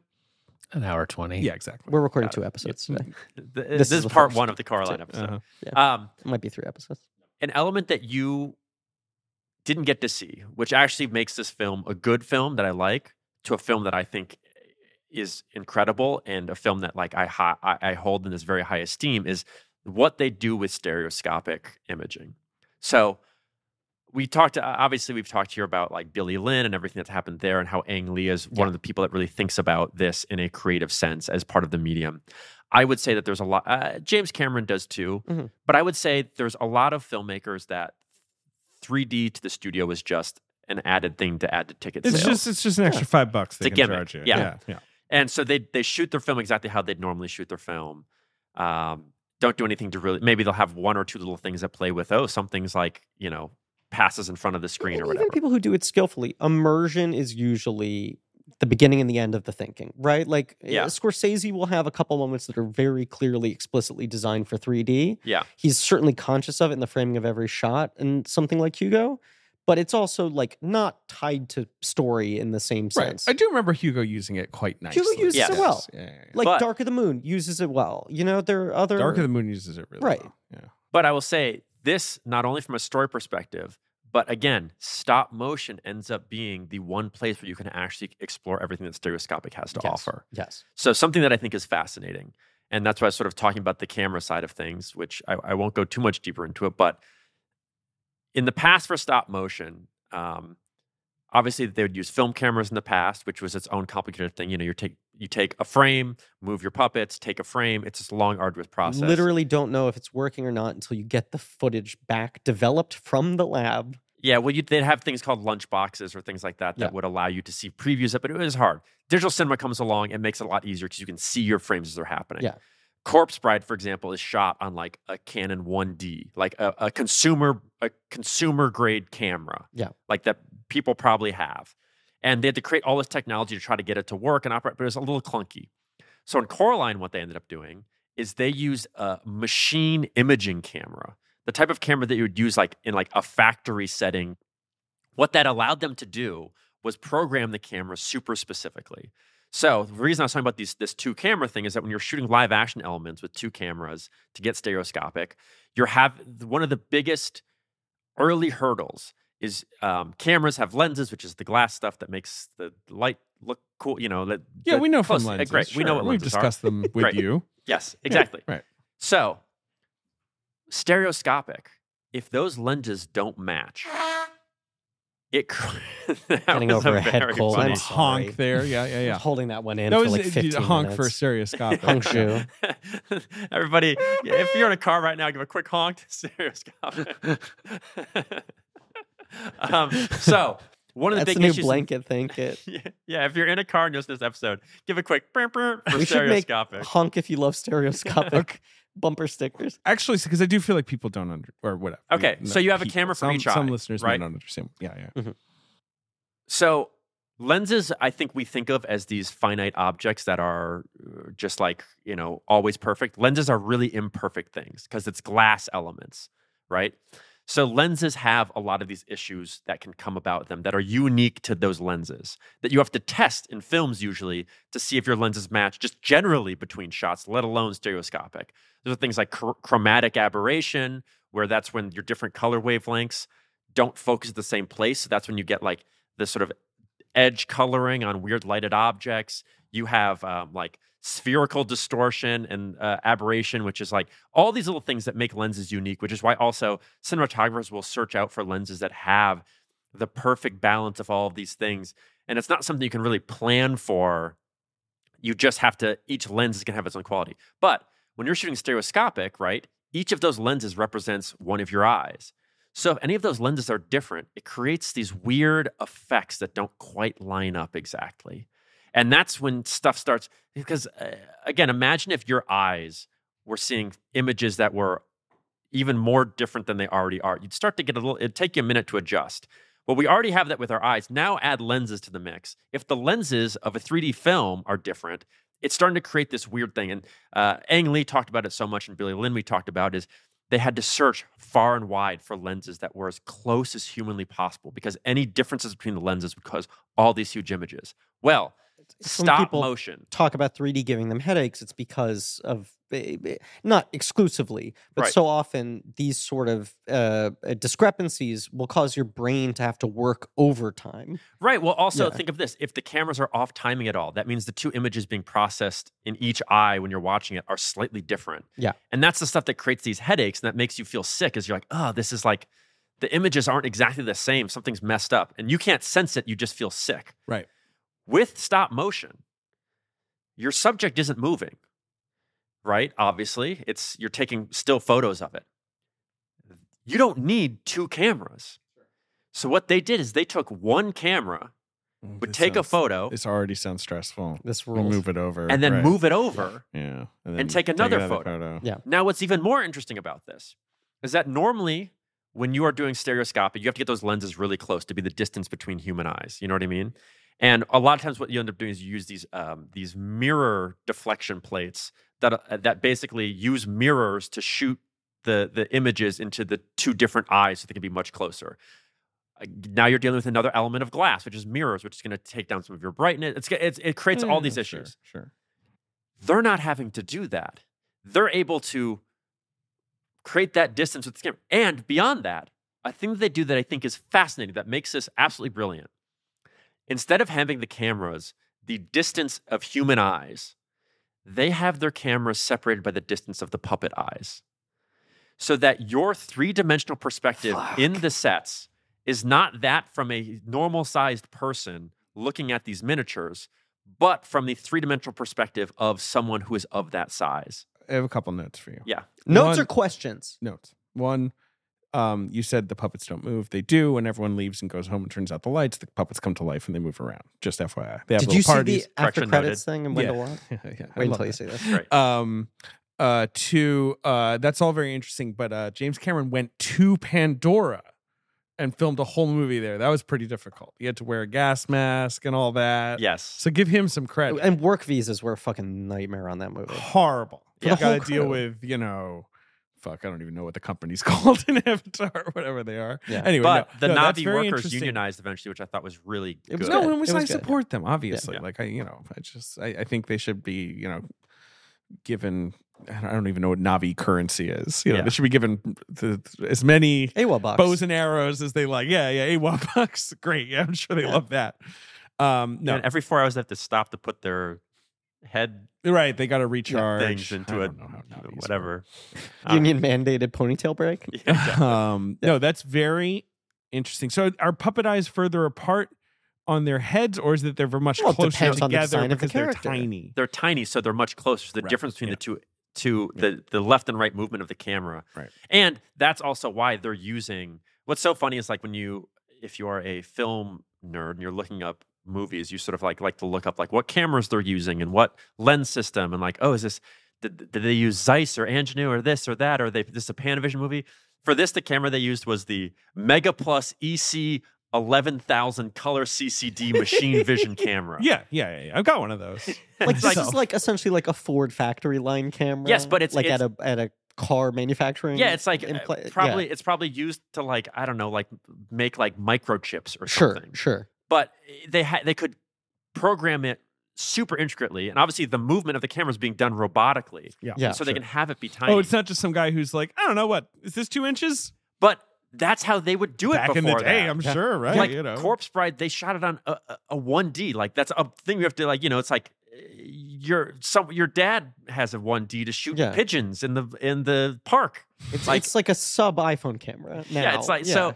I just think it's fascinating. And then the thing that Ben, I'm curious if you picked up on watching it for the first time, 2D, is that they do something fascinating that, again, you cannot do in any other thing except for stop motion. This is the argument. Which I think is just like This beautiful. is not an argument. I'm It not is an interested argument, in and an we're winning. winning. Come on. No, David knows this movie's I beautiful. love this movie to death. Then you're right. It's not an argument because we've won. Finish your point. Griffin just please. wants you to take back that you call us dumb animation nerds like 8 years ago. I You think. are dumb animation nerds. Nothing about this What in this podcast episode is disproving supports that idea? Yeah. What are you talking? We're not dumb. Have you not heard of Bill Vincent? And then you look up a man who looks like a Mario villain. Smart special animation boys. Also, just He to be created clear, the California raisins. God damn it! Show some respect. Also, to be He does crystal look clear, Clear, I have a lot of respect Wario's for the dad. man. Will Vincent Right, he does looks not look like a Mario villain. He looks exactly like Sonic's villain. He looks like exactly You're right. like Right. He Sonic's looks villain. like look- he looks more like Eggman's He looks dad. like a Coney Island strongman. I respect the guy. Like, I like that was what that guy looked like. You know, it's good. It's just funny when you guys are like, haven't you heard of this guy? And I Google. Anyway. I like Mm-hmm. David's over at Will Vinton Studios trying to get him to tear a phone book open. Right, exactly. Like, come on, take this mallet. Let's see who can ring a higher bell. Oh man. Oh, Okay, boy. so Ben, question for Ben. yes, Sorry, no, you were doing. I was doing the build-up. Yes. So Ben, I don't know if you noticed this, but what they did in Coraline, because Henry Selick, creators and all the people were like, we want to create this dissonance between the real world and the other world. Right, there's got to be a shift. We right? want the other world to feel magnificent to Coraline when she first arrives. And you got this redefined medium now at your disposal. So I noticed it only because I know, but you might not have even not noticed it watching it in 2D, is that all of the sets in the real world are tilted at an angle, like the floor and the walls, so that they can be flatter, so that there's very little depth to them. Okay. So that like the room is actually, instead of being long, is really short, and it's a perspective trick. So that like they're animating these characters not on a flat ground, but on a angled ground to make it all collapse in. It's basically like all the live action sets in James and the Giant Peach. They're using forced perspective to essentially make sets that are closer to cutout pop-up books. Yeah. And doing tricks with the physical animation of the characters to make it look like they're existing in a normally proportioned room. But the effect is they're shooting a space that is close to flat. So that there's not as much depth and that everything feels more tight. So that when she goes to the other world, suddenly they do the opposite. That fucking moment in a theater, if you can imagine, when she opens the door and the tunnel It extends folds all out, the way yeah. out. Oh my gosh. It truly feels like you are looking into an infinite void. I remember I saw this movie like 3 times in theaters Yeah. because it was just like, well, who knows if I'm ever going to be able to watch 3D again in any other form, you know? And every time that first unfolding is just gasps from the audience where they're like, holy shit, this is possible. And I think it's interesting that rewatching it, and I rewatched it flat, I will say, Yeah. for this episode, because I want to be able to judge it on its Sure. own merits, Yeah. knowing how most people will end up rewatching this. In the first 15 minutes of the movie, he does a lot of shit coming out at the screen at you tricks. Yes. Yeah. He gets those out of the system. He understands that there's going to be a novelty factor that everyone enjoys. Right. People have Basically, glasses on. They want to The understand first why. image of the movie is the needle poking through the button, right? Yeah. And that shit pokes all the way fucking out. It's like Yeah. theme park movie, like, holy shit, this is attacking me. The introduction of YB is him riding the bike right into And frame. then isn't it like workers carrying a rug or something? all of Yeah. this shit. He's doing all of that. And then like minute 15, the tunnel unfurls and he's like, no, this is about depth. It's not about me throwing things out at you. It's about pulling you deeper and deeper in. I remember both with this The and whole Avatar, language changes two- of the movie. Like that, right? Like I thought, because there was that My Bloody Valentine Yes. movie. Right? There were a few horror movies that had done the kind of like a pickaxe flies at your face Yeah. thing.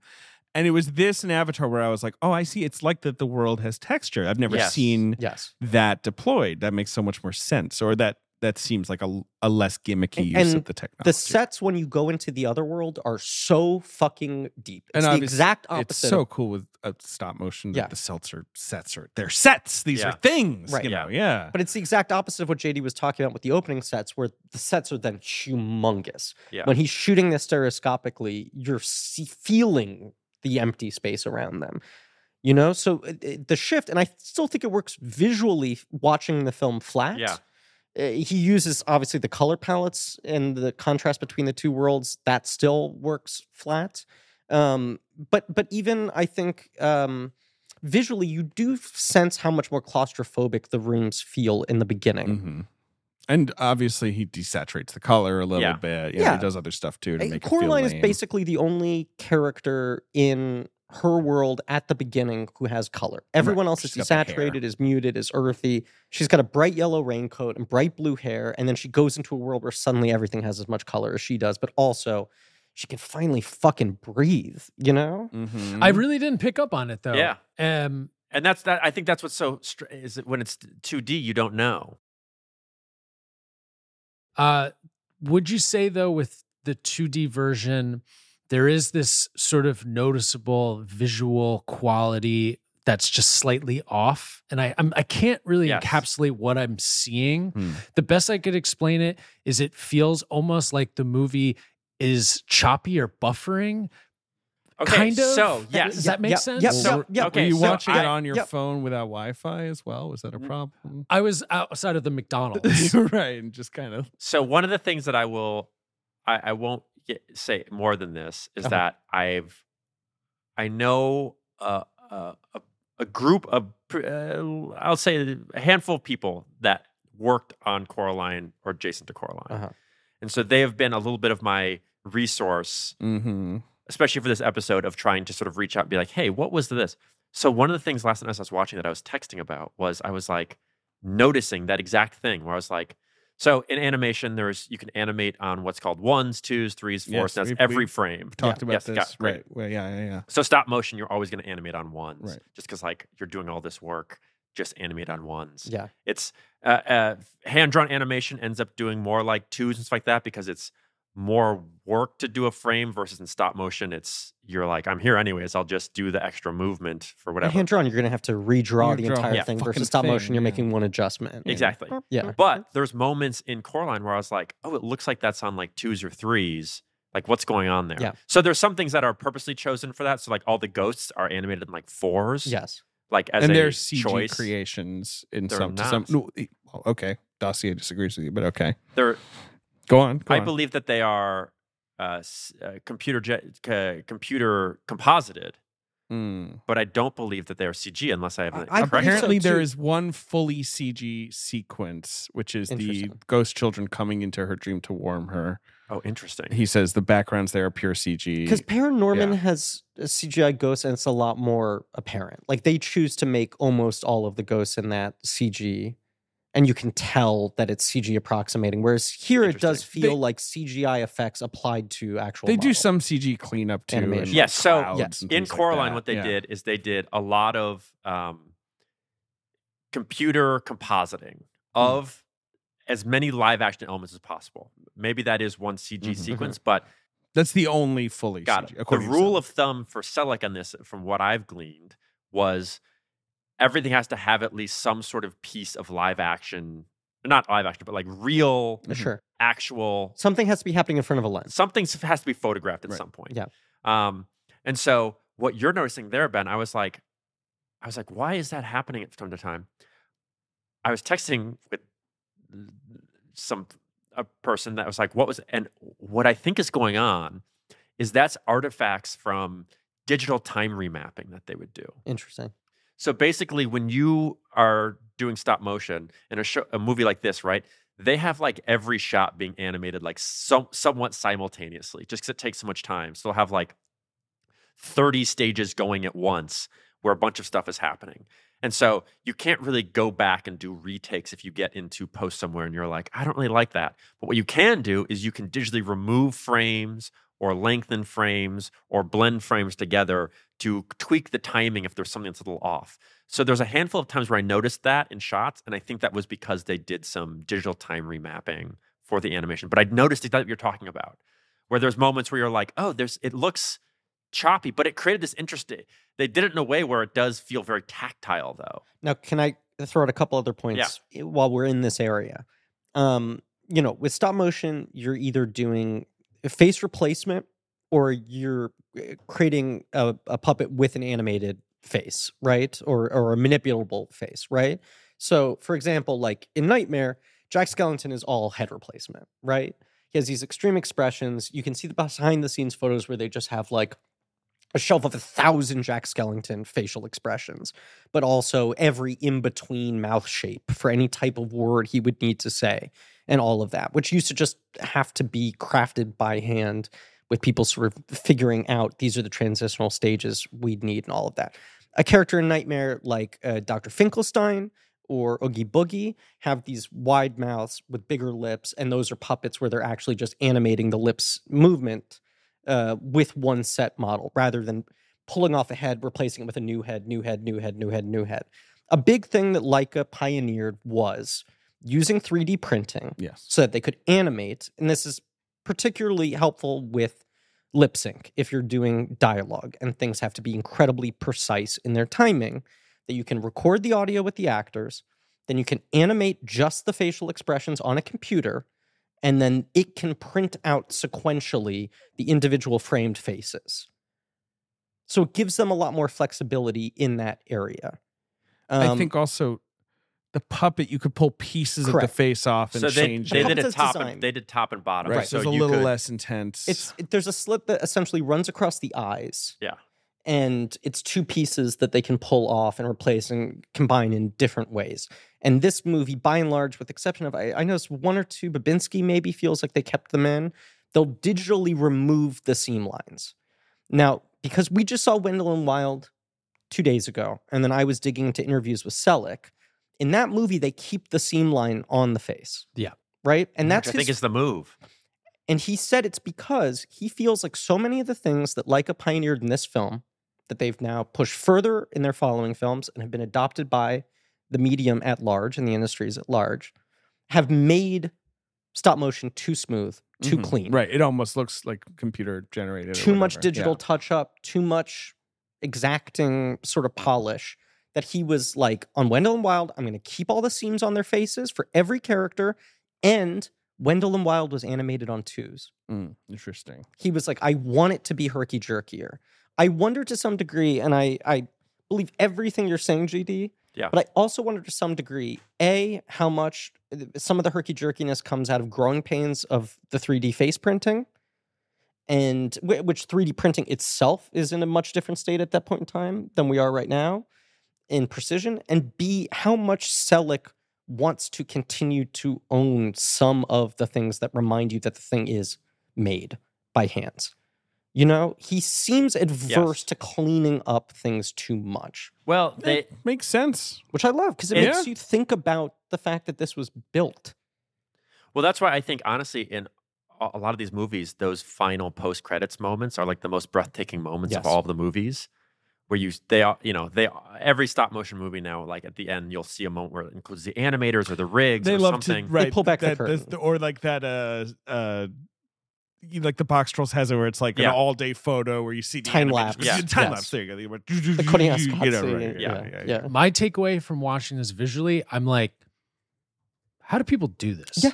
It's incredible. It looks so beautiful. Yeah. Like especially the outside, the surroundings around the house. Oh my gosh. The miniatures that they built. Look, I'm glad they did this for me. Yeah, this is how it makes me happy. Yes. But I don't know. It seems like a lot of, it's sort of like, oh, you shouldn't have. Like someone makes you a nice meal and you're like, this is too much trouble for me. One of the details I love, the special edition DVD has all these special features that are making of, and they're worth watching because it blows your mind the work they went into it. One of the things I love is all of their fog effects.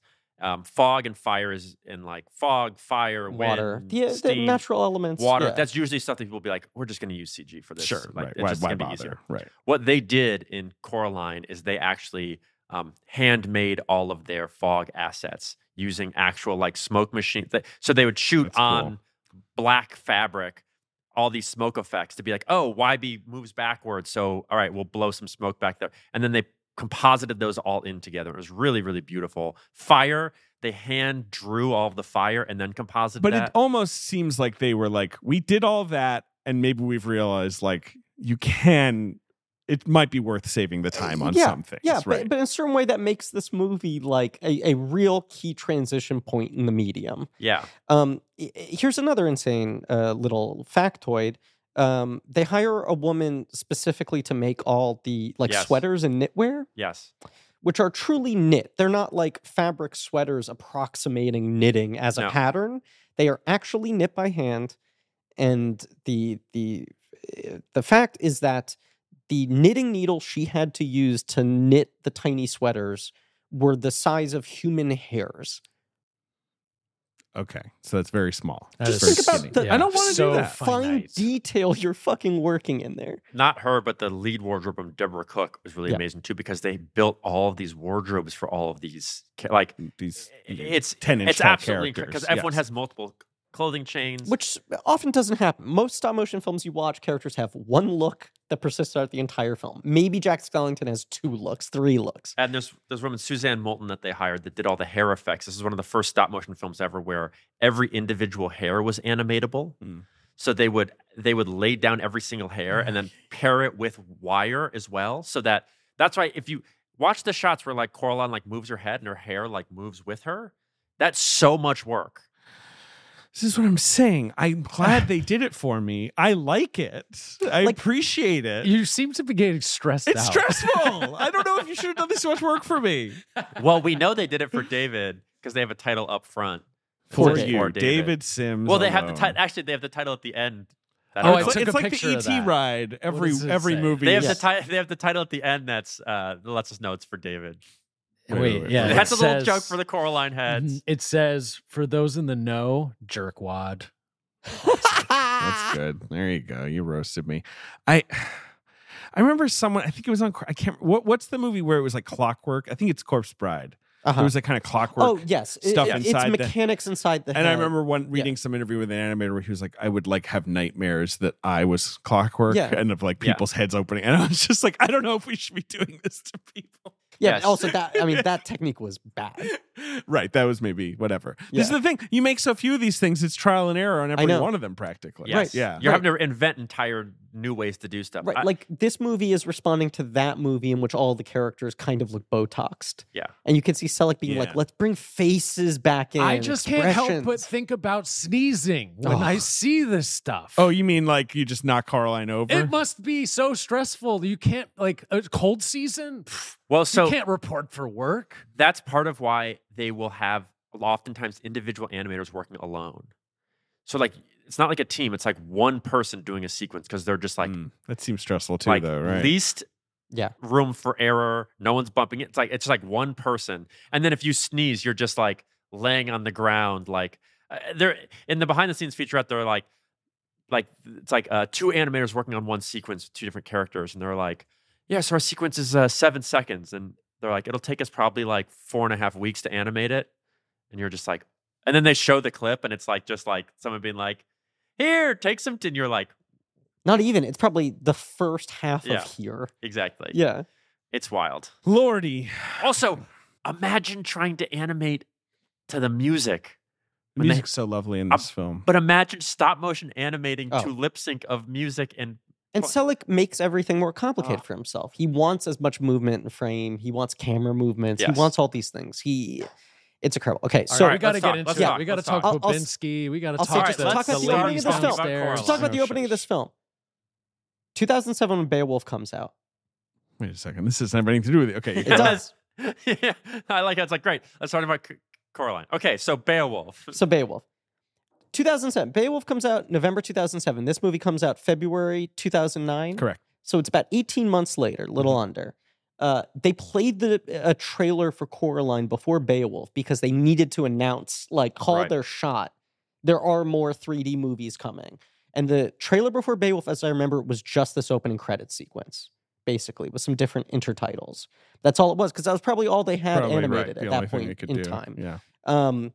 And that feeling when it just said, like, and now a sneak preview of a movie coming 2009, and then the first image you see is the needle going through the button. Right. It was the most exciting, like, statement, And promise for the future. And plus, it's like for nerds like us, it's like Selleck's out of jail, baby. Yes. Yeah. You know, like, Yes. and like, we're not as plugged into all this projects that are happening. I don't think I knew about this movie. No. I think about, I was following it closely. Yeah. I think about Ehrlich in our Crouching Tiger, Hidden Was Dragon episode. busy getting laid. Ehrlich was busy getting laid? Probably. Good for him. What? Oh, okay. I don't know. You were saying you were busy Yeah, I getting don't laid? know. It was college, right? I was getting laid. Maybe. Yeah, I'd had sex like 2 times at this point. Ehrlich, Coraline on which episode. episode? Crouching Tiger, Hidden Dragon talks about like the first title of that movie with the opening strings of the score and being like, has any movie ever proclaimed itself a masterpiece faster?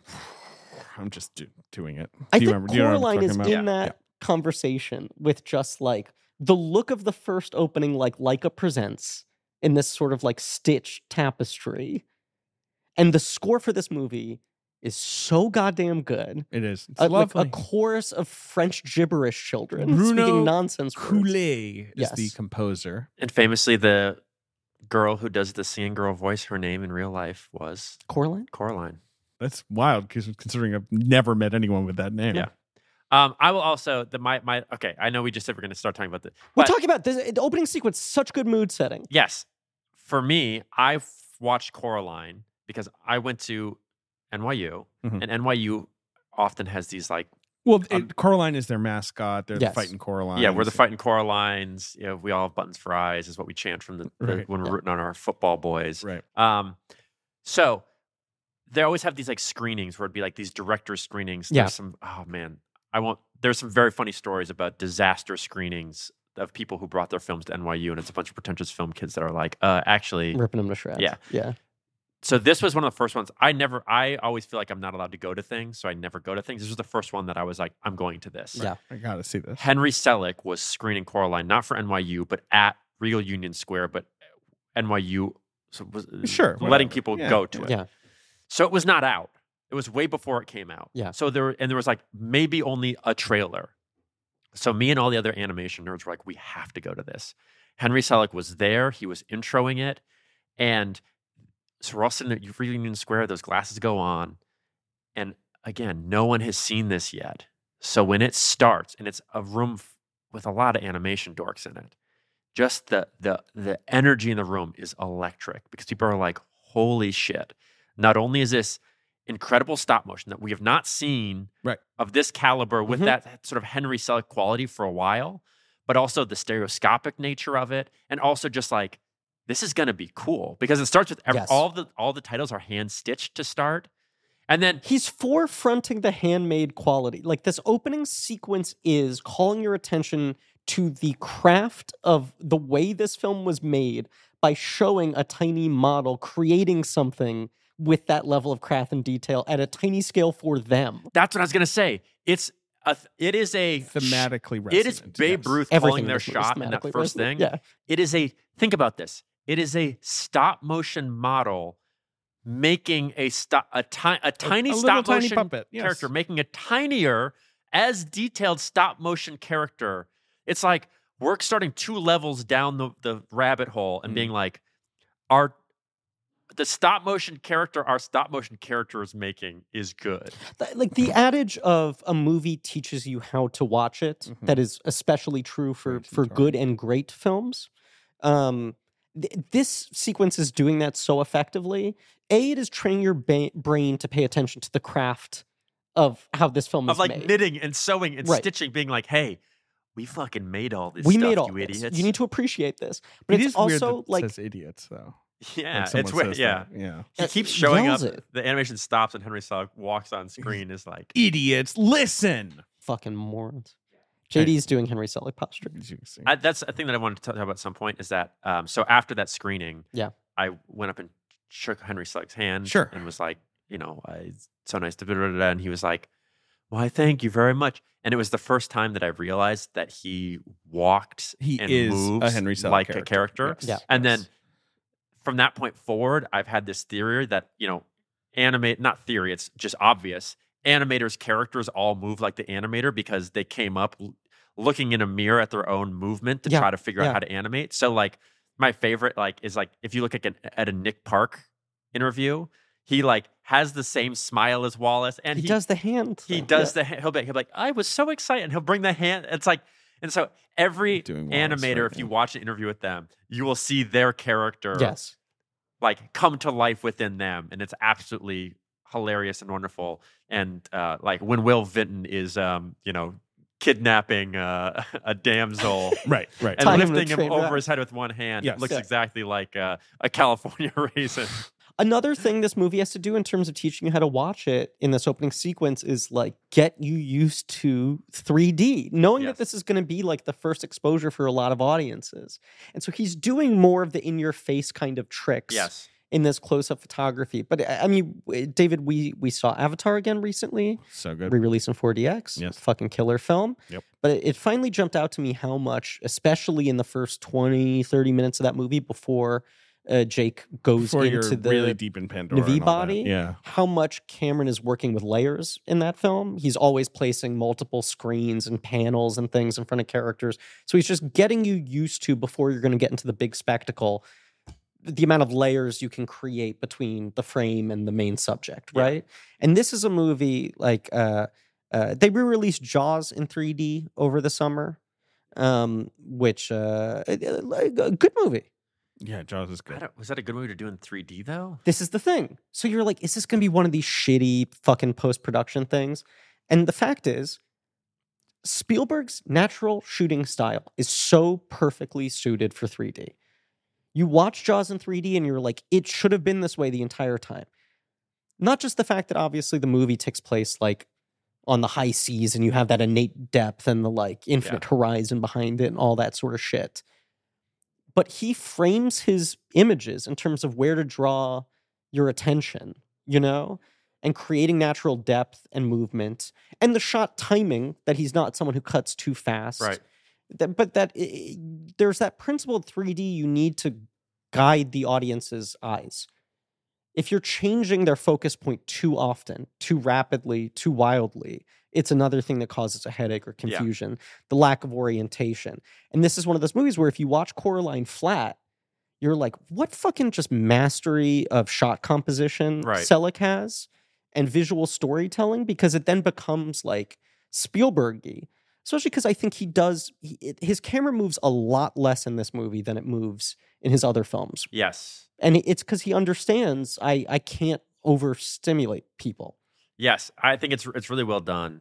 Also, to Spielberg in 3D, there is that shot in E.T. where E.T. sticks his finger out and he just keeps it there and sort of like waves it in the audience's face. Mm-hmm. And it's like, and he does the paddle ball. Yeah, he does paddle ball. He does paddle ball. He throws a bunch of he ping carries pongs at E.T. you. E.T. comes out of the closet dressed as in the wig. Yeah. But he's also carrying a 2x4 over his shoulder. And he's like, E.T. have to do construction. Right. He's got So a he swings it trumpet, around. he's like swinging it out. Trombone. Yeah. Yeah, E.T. play trombone. Okay, so opening sequence is great, and then we go to, they're moving into... Yes, the Coraline, the Joneses. Yes. And not the Joneses from that John Hamm movie. Keeping up with. Are moving to Ashland, Oregon. This is set in Oregon. Yep. I guess. Shout out to Leica. Hat tip to Leica, right. The Pink Palace Apartments. Nice. An old, manse that's been cut up into apartments. And we see a great three-planed image of the big apartment with Bobinski on top and the cat on the sign. Yeah, so who lives here? You got the landlady who you never meet. No. And her son, Wybie, grandson. You meet her at the very end. Do you meet her? That's the end of the film. I guess she is there. Yeah. No, right. Yeah, Wybie's her grandson. Yes. You've got Babinski, the sort of, he's supposed to be like a Chernobyl liquidator, right? Like he was like he's a Russian immigrant. Yeah. You've got Mrs. Spink and Mrs. Forcible. Frances Saunders. A real recurring, because Wendell and Wild has the two nuns. Yes. You obviously have the two aunts, Spiker and Sponge, and James the Giant Peach. I feel like the witches in Nightmare form a similar thing. He loves the sort of like two intertwined old ladies. There's the double-faced person in Monkey Bone, right? Oh, sure. Yeah. Sure. Well, it was funny. There's a couple of notes about the movie where I was like, this is a real Henry Selick character. Yes. It's a real Henry Selick moment. Yes. Like there's certain... because it's worth noting, so Neil Gaiman wrote the book. Henry Selick wrote the screenplay. Yes. At Gaiman's behest. Yes. Gaiman was like, you do what you want to do with it. It's like, I trust you. Sole credit on Yes, this. sole credit. He does. Yeah.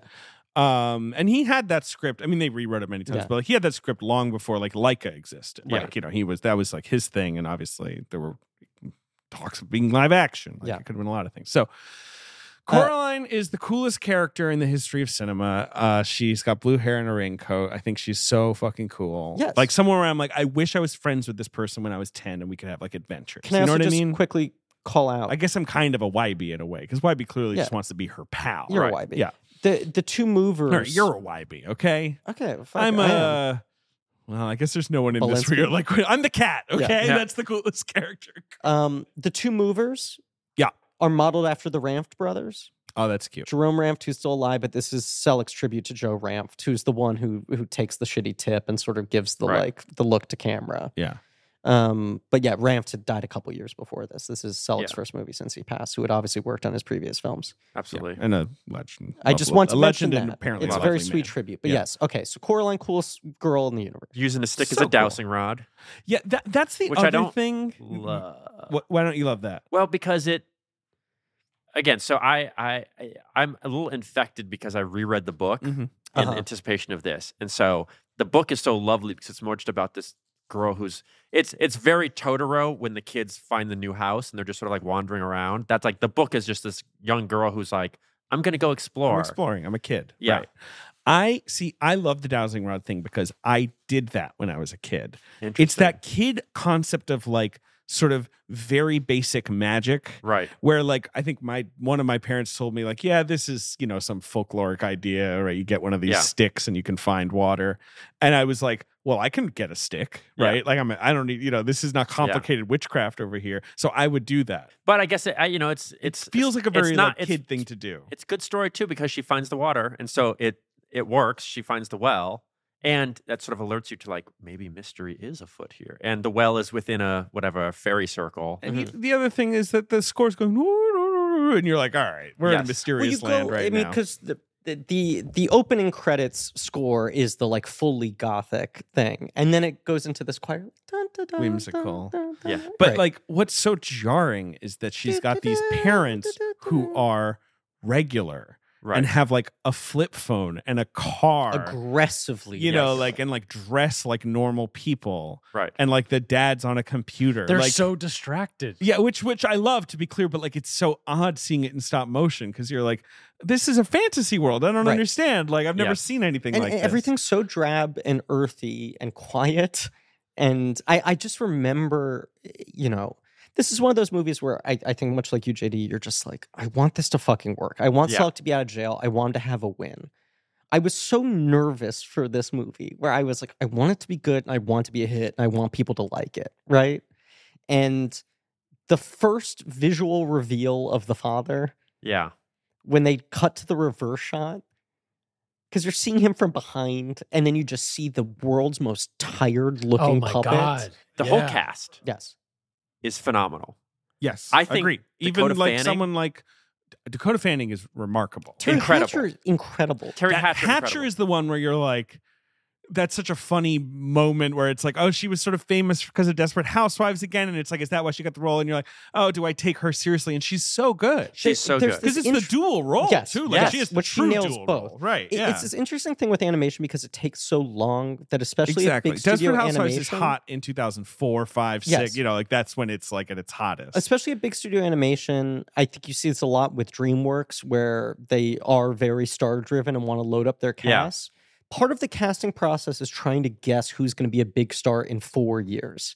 So DreamWorks will often cast a lot of like comedy actors who are popping in supporting roles, right? Who they would predict maybe by the time this movie comes out, they're like a bigger name. There's this guessing game.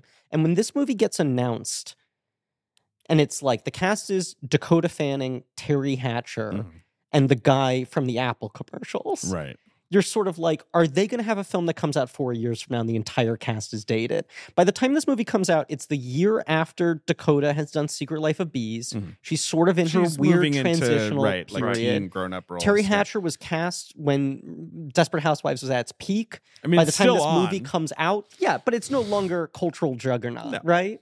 I think the Matt campaign is like wrapping up at this point in time. It's possible. It is this thing. And then it's like, everyone is fucking phenomenal in this cast. Deadwood was canceled.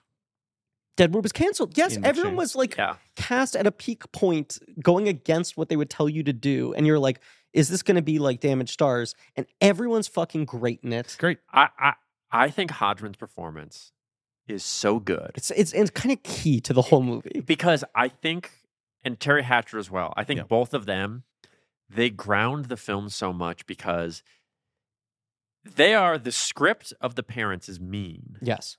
The parents are kind of mean. Yes. Sure. Which, again, the book, they're not as mean, I don't think. In the movie, they're mean. They're distracted 2000s people, you know what I mean? But they're also pretty dismissive of Coraline in a way. And, like, you know, it puts you in Coraline's headspace where you're like, maybe I would want to be away from, you know, but I think Terry Hatcher and John Hodgman both do such an amazing job of grounding those characters to something that still feels like there's love within and John Hodgman especially. Distracted and overworked. That's what I was and like say. Their kid is like, pay attention to me, and they're like, oh my the way God. I was explaining it to Nelly is it feels like it's a Wednesday. It feels like it's the middle of the week. week. Rainy Jesus, Coraline, we're moving. Can't you fucking spend 45 minutes just hanging out on yourself? Just the relief I felt when they cut to his face and then Hodgman's voice comes out of the puppet.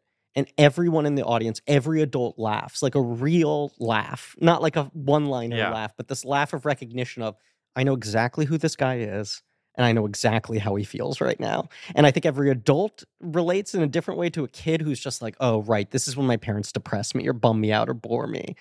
But they're playing it so real. And I think it's such good casting, and I think Hodgman and Terry Hatcher do such a good job.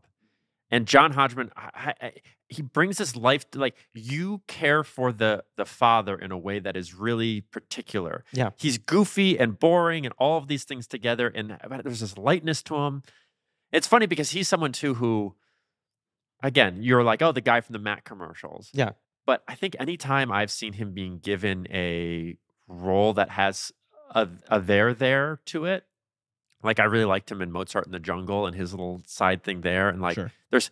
Hodgman's a great He's actor. one of those guys where I'm like, I'd love to see him in more stuff. He can really bring, like... He's very self-deprecating about his acting abilities.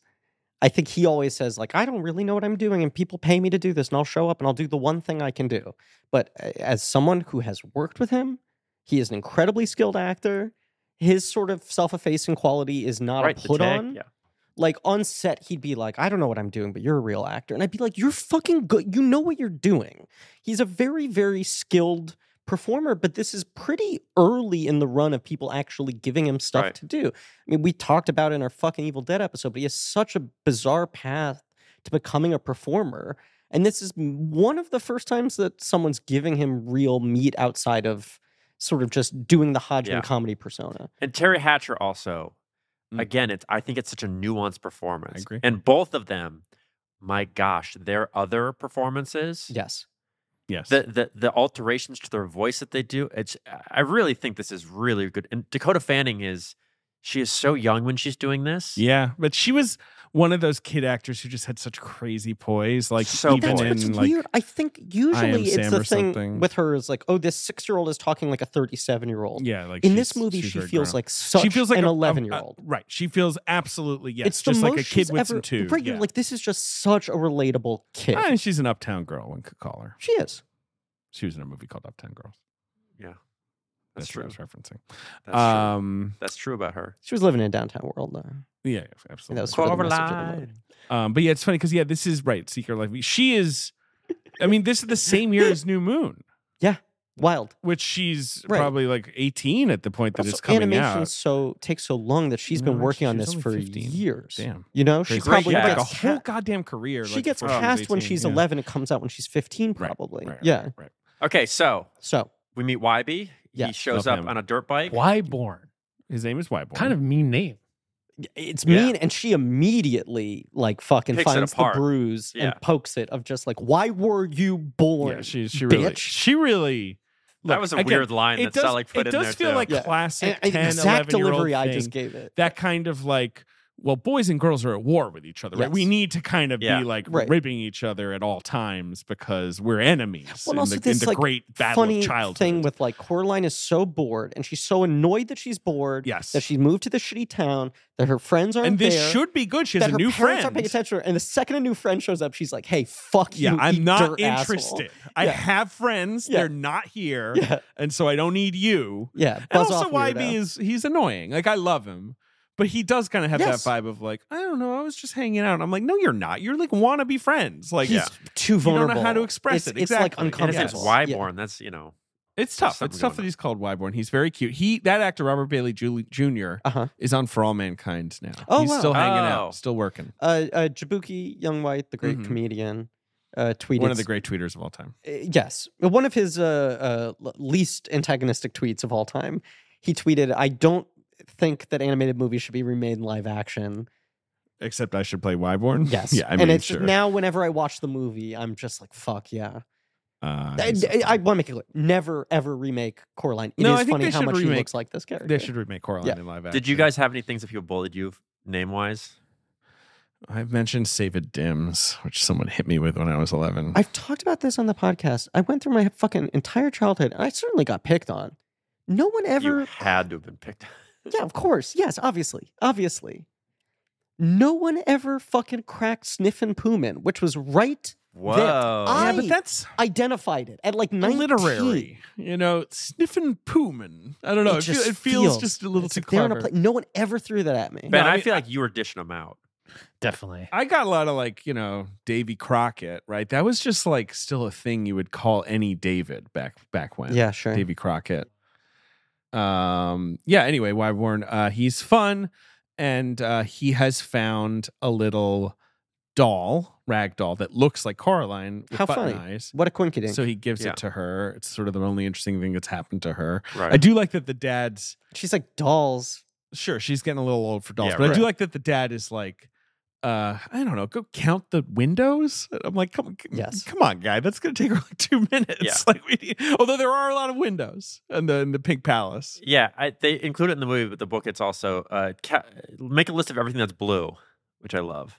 Yeah, that is fun. I mean, I get it's just when the dad says windows, I'm like, man, you moved here without a plan, huh? Yeah, Like you have exactly. an only child, you're moving to this place, and like all you've got for her is windows. Maybe buy her a Super Nintendo or something. I just have to Imagine read- if that's the movie. It's just she plays She Super just Nintendo plays for an Mario. hour and a half. Yeah. I have to just read this quickly because recently, a fit of insomnia, whatever, I was texting you throughout this. I decided one night in a fit of mania to create a master list of every tie-in video game for a Yeah. movie we've covered on this podcast. Yes, and this does have a tie-in video. This game. does. Yes. This does. So Never played it. I was looking to see because I was like, I I got was thinking about getting it to see. I got a DS recently. I've been playing Oh. DS games, which I missed that whole era. And I was like, is the Coraline DS game worth playing? And I looked up the AV Club review, and I just want to read the opening paragraph of this Yes. because it's exactly what we just talked about. When Coraline's father tells her to count everything blue in the house, viewers of the stop-motion movie Coraline can clearly feel the pain of being a bored, neglected child. But when you're asked to perform the same time-wasting Oh task no! as part of I the mean, it makes Coraline sense. game, you have to wonder whether you have better things to do. I mean, That's savage. Look, this Then you would go to the other world, which was playing a different game. Yeah. this film does end in a what video game fans call a fetch quest, right? Yeah. Where she has to go find Yes. the hidden Yes. items, and that's how she's going to There's defeat the big boss. a and great all final that. boss. Yes. Yeah.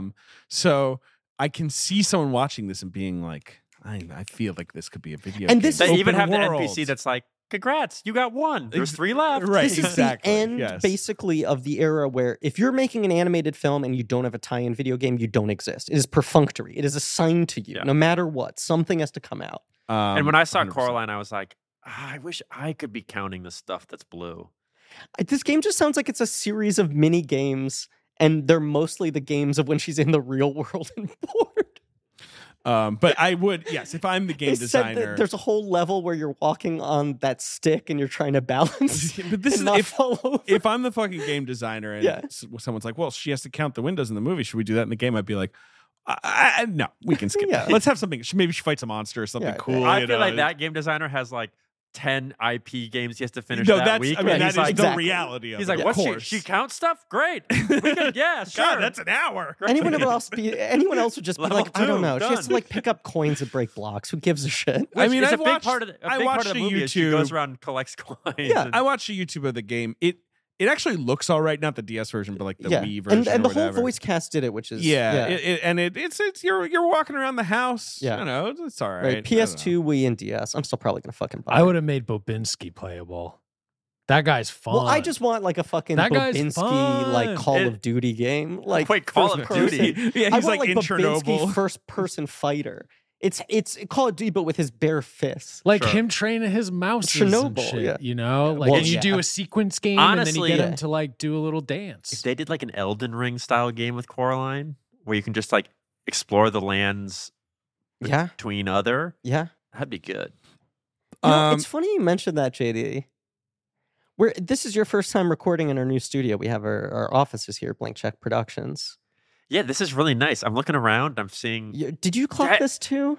Walls, ceiling, right. So we're talking about floors. counting windows, and Right. there's number one. There's no windows in here, There are no windows in here. but there's one, windowless 2, box. 3. I guess does that count? Yeah. That's like there's 3 in whatever this is, but it's a really nice space.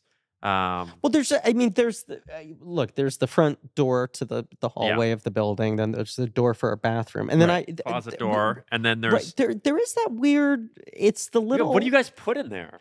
We didn't put anything there. I mean, we No, just it moved came in with the here. And it space, came yeah, with and it's the so space. small. It was just This kind right of here? painted over. I don't know. We This Yeah, I just- mean, there is a key that they left for it. I don't know. For this little tiny yeah, door, for right the here? little tiny door. Yeah, and you're pointing to it, of course.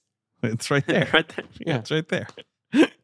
Anyway, so Wait. Coraline's bored and she's like counting. Well, what no, were- I what were mean, you we gonna- should- Wait, JD, what are you doing? What? wait. Okay, you're turning the latch. Okay. Oh, wait, yeah, I'm over there. I didn't know I was going through the door. Well, of course, you're clearly the one with the body built best for crawling through a tiny passageway. Why would I, the one built like a child, volunteer for this? Yeah, and the one who knows what's happening through that door as well. But okay, Okay, I'll do No, it. no, I'll no, do- no. No, you want to No, do no, it? I'm Really? gonna do it. Okay, because I'll do it gladly. here I go. JD, what's going on in there? Hey, JD, what's up?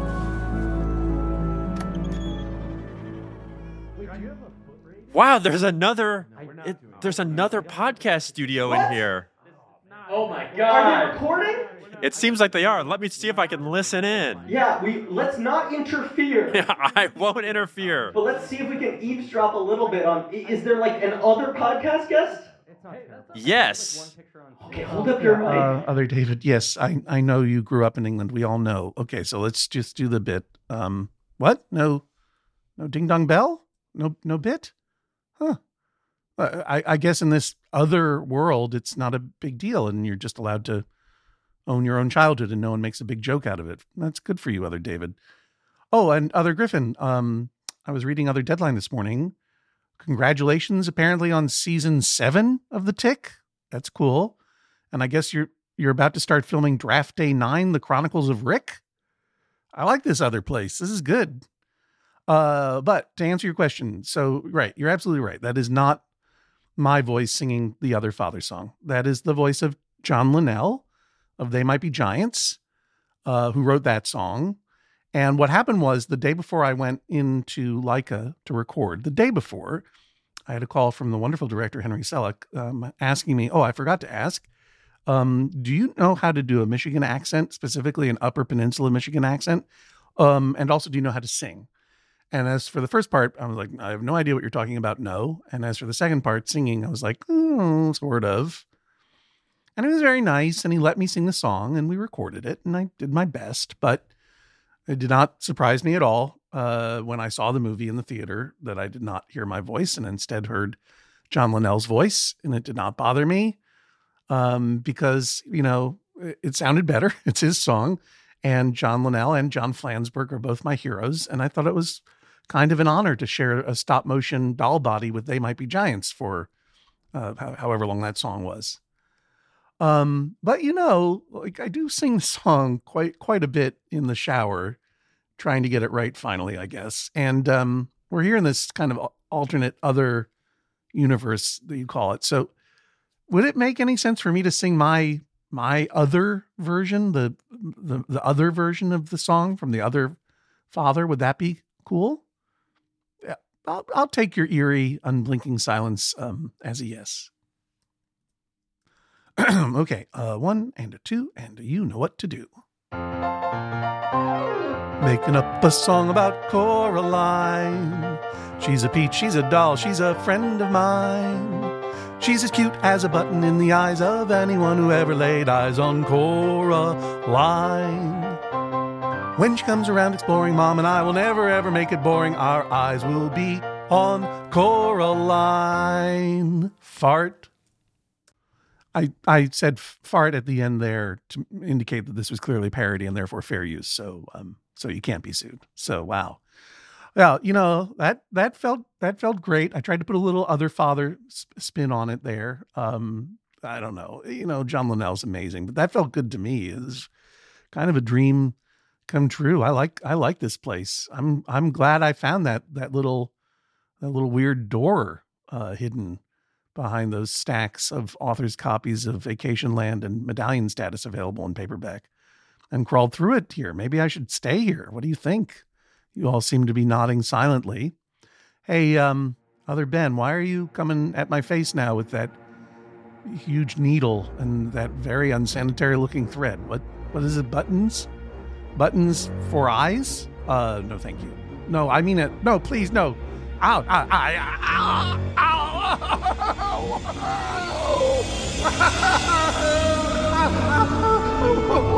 Dig down on Hulu. Dig down on Hulu.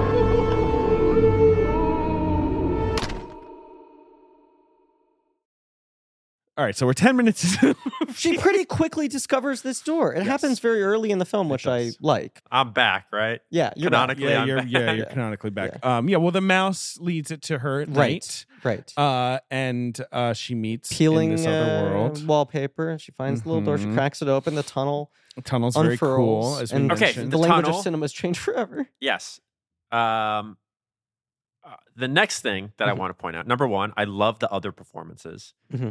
John Hodgman has this sort of southern drawl. Ooh, I can't really do it. Folksy, Coraline. It's like a little. It's a funny.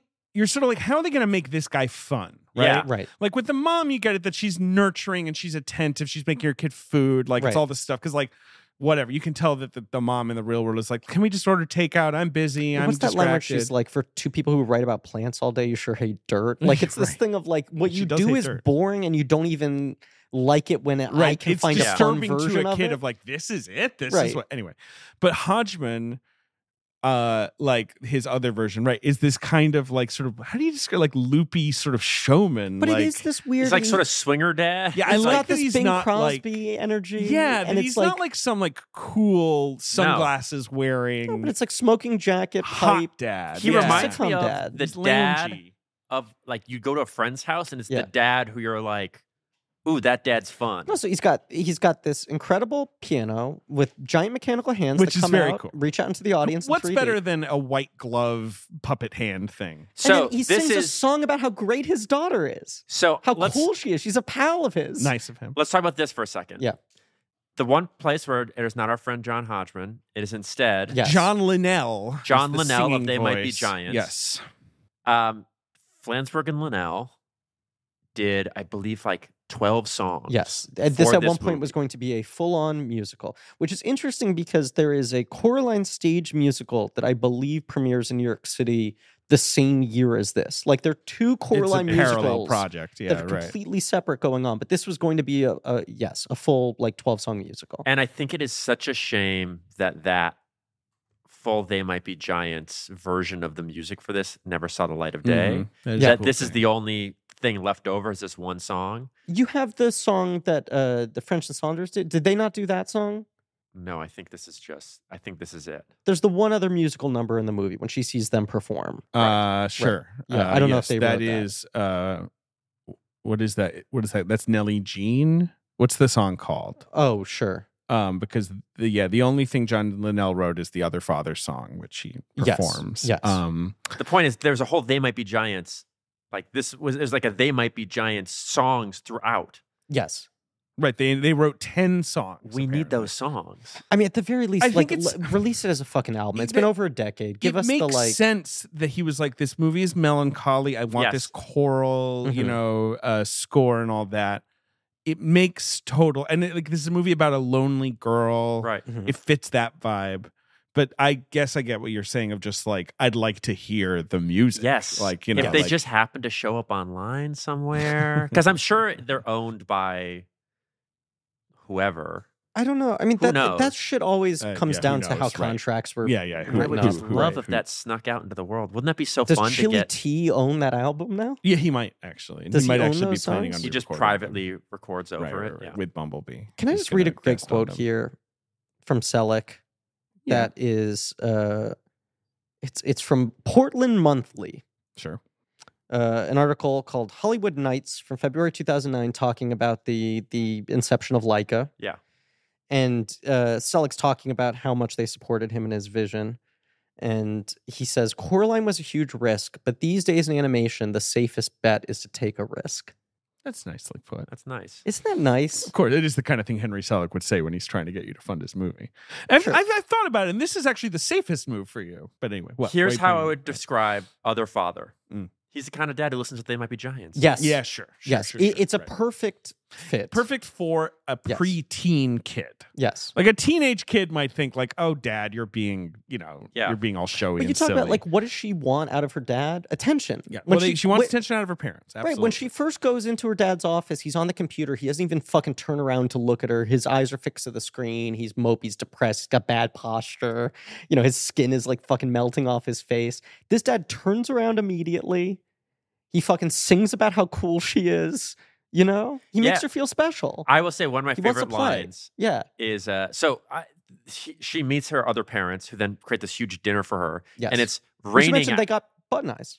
Yes. they do have button eyes, but They have- they also have mango like smoothies or Yes. whatever for Yeah. her. But I Yeah. love that the first thing they offer to her is they're like, let's go play tag outside in the rain. Yes. Her parents are like, ooh, let's go play tag in the rain, which is Right. like, I think that's such a wonderful little detail of like, to a kid, their dream is that their parents want to go play tag, even though it's raining outside. Because when you're a kid, it's like, "Can I do this?" And they're like, "No, why not?"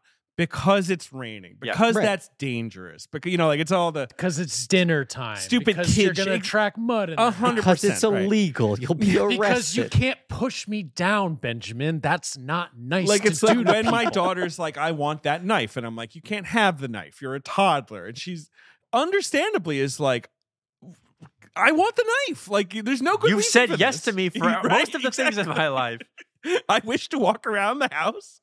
Knife was her first word, right? Knife. That would be disturbing. Well, It leads to my favorite line of one of my favorite lines of John Hodgman's in this is he goes, "We love mud here." it is an Like amazing line. other fathers, like we love mud, as if it's like that's like we love mud in this world. Hell yeah. I love it. Obviously, also her neighbors are more fun in the parallel world, but I guess we don't really grapple with them until later. But She doesn't meet them until she So comes she back. goes to Yes. sleep right now. Which, right. by the way, this is a moment where I had a very Selleck character. Uh-huh. She goes into her other bedroom, and all the toys are alive. Yes. And there's the one octopus that goes, "What's shaking, baby?" And I'm like, that's the most Selleck character. Yes. Yeah. I think in every movie there's like some little sort of like crass. It's side it's the Bone Daddy, Yeah. Centipede. saxophone right, player centipede, character yeah, in yeah, that. yeah. So, just a little character that like Centipede, says a little thing that you're like, get out of here. Someone who's like a 30s gangster. or Yeah, whatever. exactly. Yeah. I could tell though that There's something the was lobster off face guy in Monkey Bone. as who you'll soon meet. as she goes to bed and they watch her sleep. That ain't right. No. I know it's supposed to be like, oh, isn't that sweet? They're being so nurturing. No. I'm like, No. There is something not right about that. Yeah. You don't like your toys watching you. Well, that my parents with button eyes watching. Well, I was going to Well, say, don't that's want- another thing that's not right about him is that they have buttons for eyes. Yes. Yeah, she's sort of skirting past It's that. such a good, like, when you're someone like Gaiman trying to write a modern day fairy tale, which is a hard task because you have had centuries. It's one of the oldest storytelling forms. Yeah. And one that really persists to this day, right? Like, the classic fairy tales have a stickiness that a lot of other works from those eras do not, and relevance in our current culture. Hard to come up with a new concept that someone has not already tapped into because they sort of so thoroughly mined the primal fears and desires of a child, you know? Mm-hmm. Button Eyes is such a fucking good idea. There's something so upsetting about it. Yeah. Like, and the notion of the stitching. Needles. Yeah. Yeah. You know, something that looks close enough to an eye but is dead. Yeah. And It's feels great. upsetting to think about being actually permanently affixed to your face. And when they introduce those to her later, it's like one of the scariest lines when other father's like, needles so sharp you won't feel it. You're Yes. just like, ugh, what I also like black is customary. Yeah. Like, but then they're like, but you know, you can have another color if you It's want, so as if good. that makes it better. So she wakes up in real She real wakes life, up. I meets like her the idea neighbors. that it's like she's getting a taste of it. Yes. Like this is how the other mother's getting her. Like, you just give you a little bit. Which, you know, most of these Wizard of Oz type stories we talk about, once they go into the place, they stay there. Yeah. Maybe they jump out one time, you know?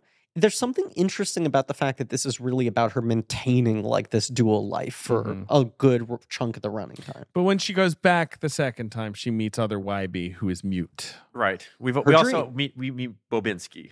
Well, when she wakes up, she meets You mean real Babinski. real Babinski. Real Babinski, she meets which is real. And His animation Spink and is Forcible. stellar. I was going to Yes. say, it's the example of you're introduced to him, hanging upside down on Yes. his hands, flexing, and he's the guy where I'm like, I can't wait to see how this fucking guy moves. He's Yes. like Jack Skellington with a big Right. old beer belly. He's like Yeah. Jack Right, Skellington it's with the big belly. mirror Yes. on his legs. He's like a little ball of mashed potatoes with the toothpick sticking out. And he has a line that I love, which is again in the book as well. It's like the moment that's chilling, where he's like, he comes back and he's like, "Oh, the mice want me to tell you, don't go inside that little door." Yeah. Right. She's And you're getting like- warnings of like, don't do this. And like you're like, "Oh, Bobinski's sort of this guy that's a little out there and Right. thinks." And then when the mice are like telling her things that are real, then you're Bobinski like, knows. "Oh, whoa." He's fucking the only adult paying attention on the wavelength. Right. Because Spink Well, and he Force, doesn't even. He's like, who knows what it means then? Sure. but Spink and Forcible, the Oh. ladies who I love as Yes. well. They're more like they do have insight, but it's like they don't even know. They're like, and then Yeah. they give her a peep stone later. You know, where they're like, they actually are smart. Yes. But they're so dotty you wouldn't Well, even and know they're it. so obsessed with their past. Yes. It's about, I mean, it's why Coraline fantasizes about them being able to fucking unwrap and Right, and reveal. turn into young Also, versions of themselves. Spink's cheeks So the Spink is the animation. short one. Yes. with the cheeks that wobble, that are it's just such good animation. I love And her then- dogs. Yeah, I and then love- Forcible. How would you describe Forcible? Huh. Hmm. I would say Like, what on her is notable and moves a lot What feels like it was definitely designed for by- 3D? Like, almost the most protrudent element. Yes, Forcible is Oh wait, here stacked. I'm looking down at my notes. It says the titties question Yeah. mark. Tickle bitties. And she also has It's the, bonkers that this is the design Oh, of it's such this. a It's funny design, crazy. though. I think it's so funny For a kids Like, movie, though, I mean, and I know this is In like of a certain 3D. age. Well, that's interesting. I wonder what they Yes. were like. But Wild. yeah, I'm sure. But like, is it like they're burlesque performers? Is this like a little not appropriate? I think the I best guess so, kids, but that's the what's best fun about kids this movie. movies It's have kind of like on that something edge. that's a little Yeah, inappropriate. I think it's a thing we've lost. I don't like, know you how watch I feel fucking about Dumbo this, to and be people are getting honest. dead It's that drunk. thing when you're a Yeah. kid where you really zero in on someone's like some physical attribute Yes. of an adult Yeah. in a way that's inappropriate, Yes. and like how kids will be like pointing something Just out say that the they thing. shouldn't. Yes. You know, like Yes. you don't have, you know, you're missing a leg, or Right. you have one eye, or so, you know, that you're not supposed She to talk can't about, get or past whatever. the cheeks and the boobs. Yes. Yeah. So like everyone in this movie is excited, but the same Babinski, he's got the giant belly and everything else. Yes. Is The skinny, dogs you are know. so great too. I the, mean, the it's- idea of knitting the angel wings for the dog that's Yeah. still alive, because she's just like, well, he's Yeah. gonna die. there's a Selleck thing to creating models of characters that defy physics Yes. When things are hand drawn or CGI, you don't think about it as much because it's not an actual weighted object existing in the world. Right. But when you look at these dogs and you're like, they could not stand up. The disproportionate relationship of their head and their jowls to the rest of their bodies. Yeah, Forcible would be in a wheelchair. Yes. Yes. She would not be okay. Yes. No, I think she'd be fine. What do you mean? Totally normal. No, and that's all cool. And then she goes back to the other world. She meets YB again, who is mute. Yeah. She meets the cat in Well, her the cat's second been trip. walking I know, around. but he speaks to her, I believe. And it's the same cat. He is moving between can the travel worlds. between This is not an worlds. other cat. He's But the one who sees it. Only He in the gets other it. world can he speak with the beautiful sonorous tones of Keith David. Right. Always a good. Yes, great. We cat also, conversation. so we go into the other world, Mhm. and that's when we have the garden sequence. Garden sequence, Which very cool. the garden sequence is one of the great animated sequences. I mean, the reveal of the garden of her face in the shape of her face. Right. Yeah. Can And I just the say that I kinetic think movement the of it? mouse sequence is even better? Yes. Yeah. Because that's the one where I'm like, These are two good showstoppers. Lord, how much effort did this take? There's a reason they make that the sort of pull back the curtain thing at the end of the credits. Yes, I will say Because it looks like a fucking zoetrope. Yeah, And Yes. in the 3D, synchronization of Yes. it and all that. Yeah, in 3D, the garden is incredible. Yes. Because Yeah, you're yeah, seeing yeah. all of these things moving. In 2D, it's good, Mhm. but in 3D, I remember just feeling like a pure dreamlike happiness in the theater, being like, this is what it feels like to be within joy. It's another thing, too, where Selleck understands the most effective way to use 3D is to know when to withhold it. Yeah. So, like, making the opening more flat so that it will really, really call your attention to it when she goes into the other world. And similarly, that sequence, you haven't had a lot of things protruding out at you. Right. I just remember there's sort of the perspective shift as you go to the overhead shot. Yeah. But also, while that's happening, all the sort of flora starts acting up. It's all moving and sprouting. It does the nightmare unfurling moment where you're Yes. like, Yes. oh, right. Incredible, like stunning, gaspy stuff. They also establish in a very funny way, the big robotic grasshopper that the dad drives, and you're like, well, this won't turn evil later for sure. right. But it's also so Yes. funny because it's like, what do my parents do? They're like concerned with like agriculture, but in the world's most boring way. They don't even like dirt. They just look at computer screens and write shit all Yeah. day. And it's like, if my parents are going to have a job like this, I want them to be riding a giant mechanical praying mantis grasshopper, Yeah, like digging around, making a flower bed in the shape of my face. exactly. Yeah. We also have dinner where we get another great John Hodgman line. I love dinner breakfast food. I mean, a classic kid fantasy, or no, it's sometimes a reality, but right? What does a kid love more than breakfast or dinner, right? Exactly. Yeah. I don't know. Am I wrong? That's Reese's for breakfast, I would say, maybe. Other Wybe and Other Bobinski. And up with Other Bobinski is where we see all these, again, very Henry Selick little machines Yes. that like have the like deep boop beep. Like there's a bunch of that. It reminds me of all the Christmas Town stuff. In Yes, where Nightmare, they're all sort of clockwork. where it's like these little clockwork machines that like and like cotton candy comes out and all this stuff. And then yes, the mouse circus, which I mean, what a feat of stop motion. It's hundreds just a of flex. characters. It's him knowing, like, am I ever going to get this budget again? Like- And they Is had the to studio going to individually shut down after one movie? They had to individually 3D print every one of those frames of every one of Yeah. those mice. How do you make them jump? It must be annoying. They put, I mean, you CGI out. The like Metal wires. ones. Yeah. Yeah. But it's absolutely insane. And there's Yeah, that's hundreds cheating. of them. I'm out on this movie. F. They cheated. You got to make it jump itself. Yeah. All of your Atlantic reviews have gotten very weird when you've been judging them based on whether Cheating! they're real or not. F. Like, my review just stops in the middle. And I'm like, wait a second. They faked this. Cheat. The filmmakers clearly thought I wouldn't recognize this man as Mr. Tom Hanks from previous films. It's not Otto at all. You're reviewing movies now like you're Mystery Inc. Yeah, right. So on her third visit is obviously when it turns malevolent, when they're like, you can Yes. stay here forever. Yeah. I also, we The have the moment where buttons. we go into real life town that I really like because we get The against store. some very Selick Yeah. characters. Yes. He always has to have street musicians at some point. Love them. Mhm. He also, a very Selick thing is the weird stop motion character that crosses in front of like there's a lady that like waddles across and I'm like, that's every Henry Selick movie has some weird like waddling foreground character that it's like they're just like to some animator like, I don't know, make this fun for 3 seconds, which I absolutely love. Breaking animation news: Miyazaki's new film is basically done. Apparently. Wow, that's cool. So anyway, probably come out next year, 23? hopefully, or at least maybe in Japan. Anyway, apparently it took them 1 minute per month of animation, is what they say. Hey now, wow. So anyway, what else happens in Coraline? Oh yeah, that's when that's when things turn sour. Then she goes back. That's when she meets the cat. That's when we get the forcible and Spink performance. Yeah, that is like doesn't she get trapped in the mirror? In between those two, that's when she meets the ghosts. Yes. And they are like there's the a ragdoll in her here. eyes. Yes, yeah.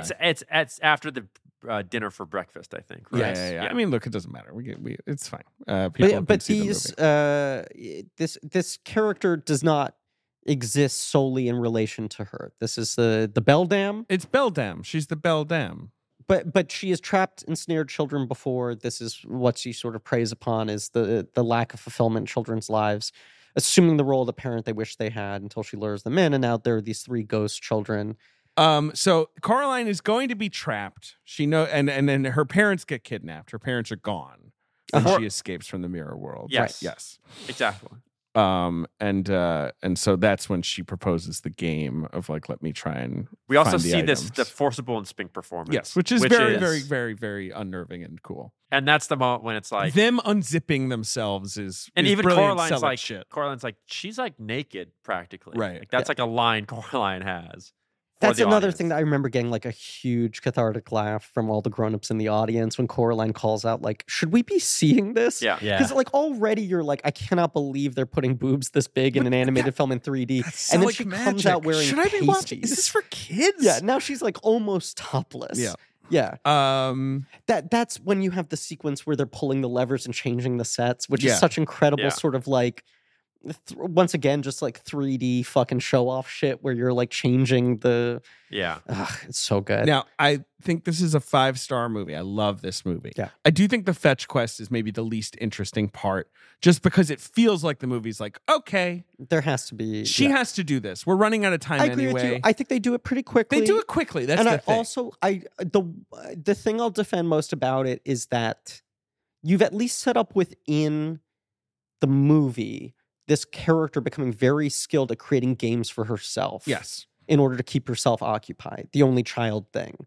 Where you're like, this is the special skill. This is the wax on, wax off moment. Yeah, it's so crucial to kids' stories that like she's got a clever way to out of it. Yeah. Right. What is she specifically trained for that she never even realized is her greatest asset? Yeah. Right. And I think it's the main thing of the book.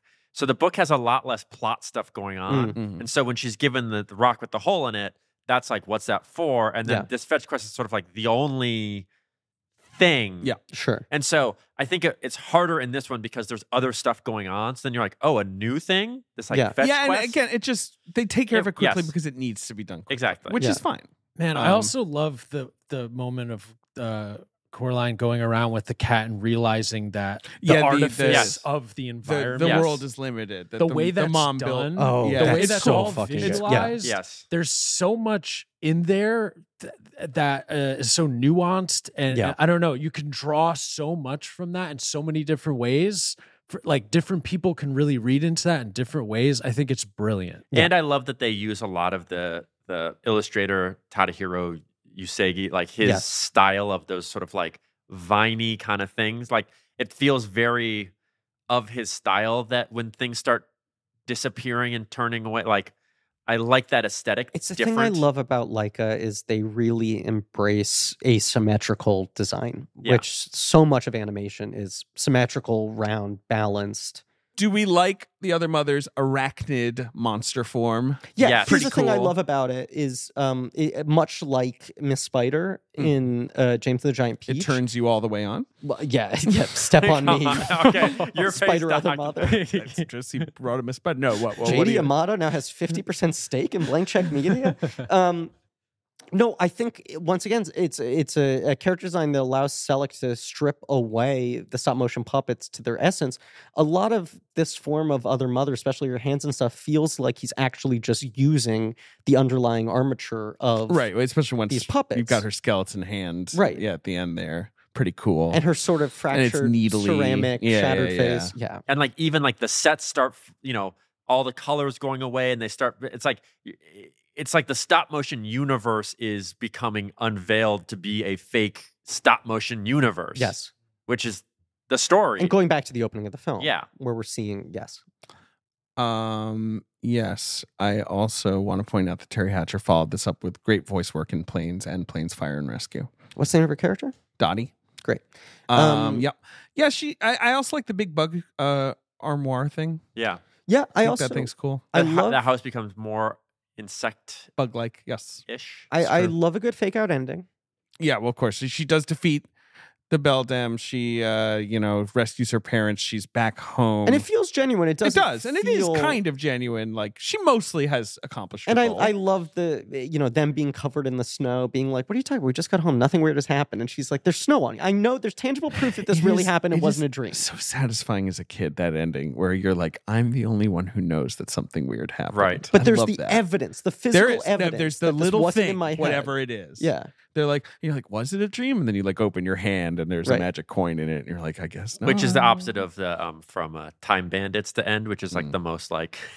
Remind me, I haven't seen Time Bandits. You know what, JD? I brought up at the end of Time Bandits in the James and the Giant Peach episode. I feel like that ending is very influential on Selleck, and I came short of saying the ending just because the ending is so insane that I don't want to ruin it even for a 30-plus-year-old movie. Check out Time Bandits. And also we have, another episode to record, so we don't need to talk about Time Bandits too much. But I genuinely feel like even for an old film... What's this door? 5 more minutes? What's this door? What's this TB door? Oh, does it go to Tampa Bay? Sorry. It's a call with a star of Time Bandits. But yes, the ghosts show up. I do like that the ghosts are now happy little angels, not creepy ghosts. No. And they're like, thanks for saving us, but you do need to deal with her. This isn't resolved. Yeah, right. Yeah. I do like that they're like, got away. She's like, good, we're all safe. And they have a moment they're like, no, really, we're okay. Right. Which I like when ghosts are like, yeah, we're good. You're in trouble still. Which is There's only one sort key. of focused on you. You have it. She'll stop at nothing to get it again. She will come for you again. It like makes death this sort of thing where you're like, oh, that seems nice. And it's like, well, you're still alive. True so escape. Best of luck. But that's their thing too, is they're like, hey, the good news is you're still alive. Right. So that's great. You're not out of trouble, but you're alive. That's the good news. But she does enjoy it. Smoke them while you got them. Successfully fend off the hand and destroy the key with the help of good little YB on his motorcycle and his cool mask. Okay, here's my one. I think I keep doing this, so I'm not going to say this, but like what I like in the book is that Coraline comes up with a plan to kill the hand. Okay, and in here, she seems like she's like doesn't really totally have a plan. And it's like YB has hero this moment. Yeah, sure. But she's had a lot of hero moments already. But what I like in the book is she like has this moment of like, I'm gonna take this on myself. I knew you were gonna say the library. No, you're inviting it by being like, I know I keep talking about the book. I feel like I'm usually that guy on the podcast, so I'm enjoying not having David razz me for comparing. I liked how in the book it was all written down on a piece of paper. It's a documentary. All right, let's talk about 3D TV technology. Oh fuck no, we're not doing rules. that. Yes, he's talked about his 3D TV quite a lot over the years. I will say. I think by he, I mean Griffin. It's still the thing that is the biggest red flag about Griffin is he said he still has a 3D TV. 3D TV. You mean like he invites a lady home and they see like the 3D goggles? But like also like when he's with his therapist and he's like, hey, I think we've made a lot of progress. Maybe we can. And the therapist's like, tell me, do you still have your 3D TV? And he's like, yeah. And they're like, great, I'll see you on Tuesday. And actually the rate's going up. Yeah exactly. You know what I like? What? Thanks for asking. Just that the final thing is that nice little party. And it's that Coraline is like, invite everyone, because even though they're weird, like, I want to see them. Well, this is what one of the things that is nice about the way the character changes, right? is she starts at the movie being like, this town fucking sucks. Yeah. I keep on looking at this photo of my two best friends who I can't see anymore. And I do like miss them. whenever they come to life and they're like, we miss you, Right. in the photo. And It's a she's fun like, little I'm trick. so fucking bored and lonely. And it's like, Coraline, you've moved into the world's weirdest It's neighborhood. true. Everyone in your immediate vicinity is fascinating. And she's like, fuck off. And by the end, she realizes like, oh, I'm like lucky that I get Bunch of to cool have this folks. odd childhood surrounded by the world's most bizarre grown-ups. Well, I think that's the thing too, is that obviously this story Fucking bring Babinski over. in its form, the base of the story is about an internal Yes. change, right? But what I like about the ending, especially here in the movie, right, at the end, is that when you bring those characters in, it also makes her change external, right? Yeah. So she's also come to realize that all of these people who she thinks are like boring or weird or whatever actually probably have these rich inner lives and rich pasts to them. Like, you know, she has to change them on a superficial level. She should find out who they are. Right. Like, she now sees Bobinski as this person that might be teaching these mice to do these amazing things, or the Spink and Forcible, or these crazy old like, they're not just old people anymore. Right. And I love an end, you know, I love Labyrinth is like my favorite ending, where it's like, oh, all the characters come back and have a party at the end. And it's nice, like, isn't it? Yeah. Just to have the see characters be like, everybody. great, we made it to the end of the movie, let's have a party. Yeah. Like, it's such a nice, fun. Every movie should end that way. Yeah. You can't name a movie that I don't think would be better, would be worse if all the characters at the end came together and had a party. All of them come They're all together. dead, I was and going to then they say there have a will party. be blood. Yeah, exactly. Just some movie where everyone's dead. There Will Be Blood would be fun. Let's party. He goes, and I've got milkshakes for everyone. That'd be Rodney good. Dangerfield pulls the cover off the golf exactly. bag and reveals a stereo system. Why didn't you say so? Dun, dun, Somebody's getting laid tonight. Wait, why is he Sean Connery? He's Daniel Plainville. Trying to do Daniel Plainville. I don't know. Yeah, you know what else more movies should do? They should have 26 individual posters for every letter of the alphabet. Heard a character poster. Did you ever hear a letter posters? They've got one for every one. Every letter. Some of them are stretches. This is the thing. My child's bedroom will have every one of those posters on it. Focus Features Z releases for this Zanzibar Chocolate Beetles. Look, they had to really stretch for some. It's an independent animation studio. Y is for Yum because she eats food. Potentially the future of this entire medium rests on the success of this movie. Not, to mention the success of this man being able to make another film ever again, this director. And Focus is releasing it, not even big Universal. So it's a specialty independent arm of a studio releasing a kids movie in the winter. Sure. They had to get very creative in how they marketed this movie. Well, why don't we play the box office game where we can talk about what a success that was? Look, success is not ultimately defined solely through box office. No. For someone who is obsessed with the box office, Of course I've not. certainly come around to the victories if the movie exists out in the world.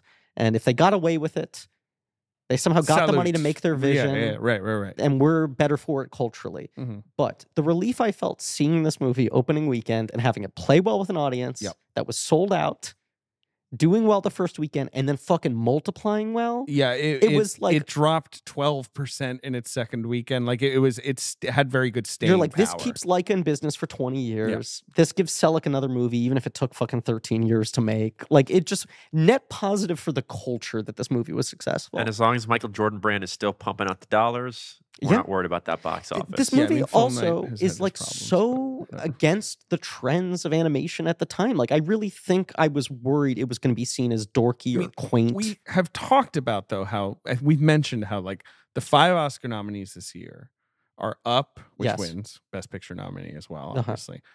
Coraline, Fantastic Mr. Fox, Princess and the Frog, and Secret of Kells. It's this like great. It looks like you just got Ponyo disturbance snubbed. in the force. Both Ponyo and Cloudy with a Chance of Meatballs don't make it in. Is this one of the best animation years We I were think it's arguing this. almost I think it is indisputable. the one. Like, ever? and it's like this Every sort of other broad. lineup has one stinker in it, I would argue. You usually look at any category, any animation grouping from the Oscars since they started, and there's one movie where you're like, they had to round out the 3 or the 5. But I'm just saying, is there a year that has had more? I mean, no, when you consider that the 2 things fucking left off the list are Cloudy. Yeah, like and Ponyo? I want. Obviously, I would have Ponyo in there, and I would probably kick out Up. But I'm I saying, would too. I'm saying Which is sort of separate People from- think we're separate fucking from the rude to Up, but Oscars. we all have the same opinion, which is like it's better than most movies and not as good as most Pixar movies. I'm saying and separate Cloudy from the is a very cute movie. Yes. Obviously. Is there an animation year that has Fantastic Mr. I Fox? don't know. I mean, probably not. It's hard. It's It's incredible. hard to. Coraline? No, I mean- I know, and no, I meant 2 stop motion features came out in the same year. yes, Yeah, it's very cool. and from like different studios. Like there's a diversity in every sense. It's a great lineup. And this film made $75 million domestically and 126 worldwide. Very, very robust numbers. Yes, It opened, however. I will say also I looked when it came out on DVD, and that DVD did well was on a DVD. red and blue. Later they packaged this disc in with 3D TVs to That's the one incentivize that I people to have. buy it. Right, I'm not I have the one with the 3D glasses, the Right. red and blue one. the red and blue one. First week it did $20 million in DVD sales. It's a thing that Selleck always talks about, where they cap stop motion budgets. They'll never give them the same amount of money that they do CGI films or even hand drawn films. And there's sort of a ceiling to how they can perform at the box office, but they linger for a long time. And I think Right. Coraline has been a really consistent performer. And you still fucking see, merch, constant Blu-ray releases. It's a highly profitable film that has kept Leica in business. But it opens number 3 at the box office Uh-huh. with $16 million. Uh-huh. Behind, number 1 is a new entry. Okay. It's a comedy, an an ensemble comedy. ensemble comedy, February 2009. Yeah, it's sort of Valentine's themed. Is it Valentine's Day? This is number No. 10. Number 1. Number 1 at the box office. 2000. It's Nine. new this week, $27 million opening. It's based Huh. on a book that's based He's just not that into you. on a phrase. He's just not that into you. This Saw is it going to be the by one myself box office in game where I theaters, feel like I Valentine's have a Day. shot. Oh, this yeah, is sure. right. Well, Because did this you is when I was see- in college. Yes. Did okay. you see Ken Quappis's Quapis? Who can say? Quapis. Ken Quappis's He's Just Not That I Into don't You. think I did. Once again, Because saw it. there's that Valentine's Sex and Day the by City myself. episode where Ron Livingston, I don't know, I think it's Miranda's like, oh, the guy, he won't call me back, blah, blah, blah. What's going on? What's the game? And he's just like, he's just not that into you. Craig And they Barrett treat it like it's built like an entire the career out of it. mystic knowledge of He men. hosted a daytime talk show off of the success of that phrase. It is what is like just that's a deal breaker is yeah. making fun of in 30 Right, Rock. exactly. That he just Um, built a cottage industry out of this. Bad movie. Yeah, in not my very good. opinion. But it's sort of got that ensemble thing of like, well, maybe you like this storyline better than that storyline. Connolly's kind of great in it. Sure. When's she bad? Never. When is she bad? Never. Jennifer Goodwin is sort of like the soft star of it. And it was Yes. sort of this moment of like, oh, is Jennifer Goodwin? She's on Big Love. Like, is she about to be like America's next rom-com sweetie And pie? then she gets caught up in Once Upon a Time for a Decade. Ooh, what's this little door? Justin Long Goodwin door, adding another yeah. character to his stable of horror movie icons. Yeah, seriously. Yeah. So that's number 1 at the box office. Number Wild. 2 is an action film that came out last week and surprised by doing quite well, making $24 million. But perhaps even more surprising is that it's dipping only 17%. Now I know what it is, For but I an want to see action because you film. said you feel a like this fairly is a like period. You might be good. junky, cheap I know- action film that no one saw coming as a big I know hit. what it is. I'm going and to a text it to franchise David. I want launcher. to see Oh, if he's JD gonna can take- guess. I know you know what it is. Okay. I know. So you know I I know you know what Yeah. it is. Oh no. We talked about it many Yeah, times yeah, on yeah. these I box know what it office is. games. It and its sequels. Because it's an action movie that's being dumped Super Bowl truly weekend, dumped. the Yes. worst weekend to release a movie for guys, and it overperforms that weekend and then holds so strong Holds the like second weekend it becomes crazy. a Oh, phenomenon no, what is and it? launches a It franchise. dropped 17% this weekend. It drops 8% the next weekend. I'll say it's this. like It becomes a franchise. yes, It fully mints this actor as an action star. yes, Which he He'd never was been not one, prior, and he's but older. was already a major movie star, a serious actor, and he becomes a very unexpected late in life action star. Yes, What is it? it's Taken, Taken. Taken. Ah. starring Mr. Liam Neeson, which has made $53 million. in Oh 2 my weeks. gosh. He Number also had been released in Europe 2 years earlier. It no, was maybe not 2 years, but had been a released. while. It was Yes. readily available online, and people were like, "Fox is dumping this. It's just gonna be nothing." And then it exploded. Number 3 at the box office is Coraline. Great movie. Number 4 at the box office is also new. I would say an underperformer. It is a comedy sequel to a comedy remake that was perhaps ill-advised to begin with. Okay, And this is the sequel. JD. Pink Griffin Panther? knows what it is, huh? Pink Panther Returns. The Pink Panther. I wasn't going to get it. Dos. Really? Oh, no? Good job. Did you have a guess? I didn't yet. Okay, fair I was going to stew on it, but I didn't have an immediate guess. Pink Panther Returns. Harold's Waltz. I got one. Yeah. We're on the board. I've never seen the Pink Panther 2 with Cleese. Steve Martin. Is Cleese in that one? Cleese Yes, he replaces is. Klein as Dreyfus. Yes, Cleese is Yeah. Dreyfus. You've got Alfred Molina, Andy Garcia, Emily Mortimer. It looks like they bring in What's the Bollywood an star's Indian actress. name? Yes, Ashiwaro. She was like, Rai. supposed She to was be. in Bride and Prejudice. Everyone and- thought she was going to be a huge crossover deal. Yeah, and she's a gorgeous, charming star. Do you know but who's like the no female one's. lead in the first Pink Panther remake? No one talks about this. I talk about it Beyonce. daily. Beyonce's in it. Right, because that was the period of time Yeah, when it's Austin Powers, Fighting Right. Temptation. She Yeah. was doing movies. isn't it so funny that Beyonce was like Austin Powers, Pink Panther? Yeah. Like truly would not. Obsessed. Yeah. She just did a bunch of movies. Obsessed, right? and That's now just- it's like yeah. would never think of Well, doing now that. it's like you can't even like do an interview with her Right. or whatever. Right. Like she's this sort of like Cleopatra level figure. She made like several Not mainstream not hits Foxy Cleopatra, real Cleopatra. that would feel beneath her now. And then she did like 2 Oscar play movies, Dreamgirls and Cadillac Records, which she's phenomenal her in. best performance. And it now feels like she'll probably never do a movie again. Or if she does, she'll do it in like 20 years. It'll be a big ass deal. Well, that she she's was like, wasn't she Nala? In, Yeah, The I Lion mean- King. will she play a role on camera again? I don't know. I don't know. Yeah, well, it's fascinating because it's also people would be like, people Obviously, love to she put does people in a things like box. Lemonade, which are sort of Yeah. like films in a way, like they're visual albums that are almost feature length, and she's very, It's just funny to me involved that on she's screen like, and off. she Yes. made more movies than Whitney Houston, but she also never found her bodyguard. Right. Yes. And She something like didn't. Dreamgirls that maybe should have been that for her. She's But so overshadowed. I would by, I would always argue that she was like a very capable Yeah. star in these mediocre movies. Yes. And Like, and once again, is you wouldn't see phenomenal her. in Cadillac Records. You're She's like, great in that. oh, But like in Austin Powers, Yes. she's like quite charming. and she's like yeah. 20 in that movie, 19. Yeah, and like she's in- very funny in that in movie. like yeah. Pink Panther, like she's I'm very sure she gives capable. subtle, nuanced work.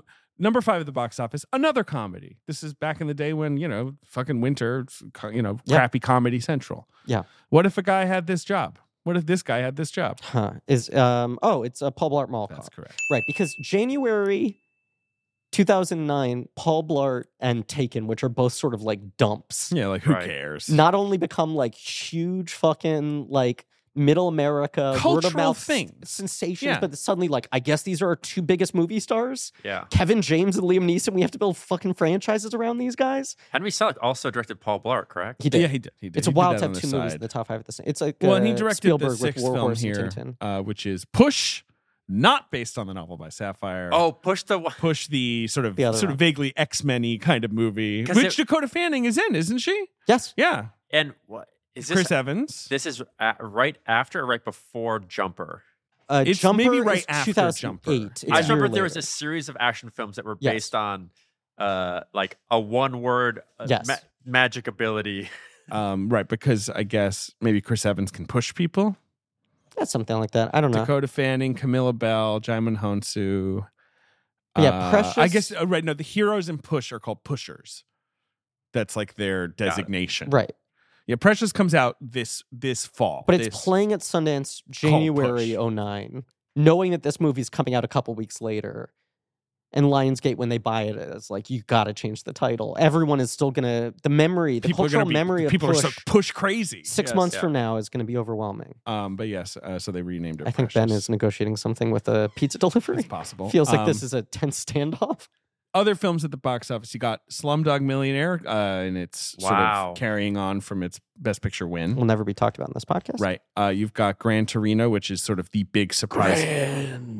You can't not do it. I was going to do it if you weren't going to do it. Gran Torino. Torino. Why don't you He come whispers to your that song. senses? But that's the other one. Fucking January, because it goes wide in it's a huge hit. January. Yeah. Huge Gran January hit. Torino, Taken. Old men Paul are Blart. seeing movies, goddammit. But that's the thing. Those 3 movies in January, a dumping ground, feels like Hollywood being like, "Fuck, are we not making movies to like 50-year-old men in the Midwest?" You've got the mostly forgotten, 2009. The Uninvited, the American remake of A Tale of Two Sisters, Oh, directed by right. the Guard brothers, who I Wow. don't think ever No, made another movie. On Guard. And then you have, look, They said it couldn't be done. What? They said they couldn't do it. What? They said those dogs couldn't have a hotel, but they do. Ben's not here to see it. Wow. Because he's Hotel for negotiating the release of our pepperoni. So that's your top 10 in the Coraline week. But yes, Just Coraline does very well. Hotels for Dogs, JD, just to remind you, famously a movie that made Ben cry because he was so proud of them for pulling off that hotel.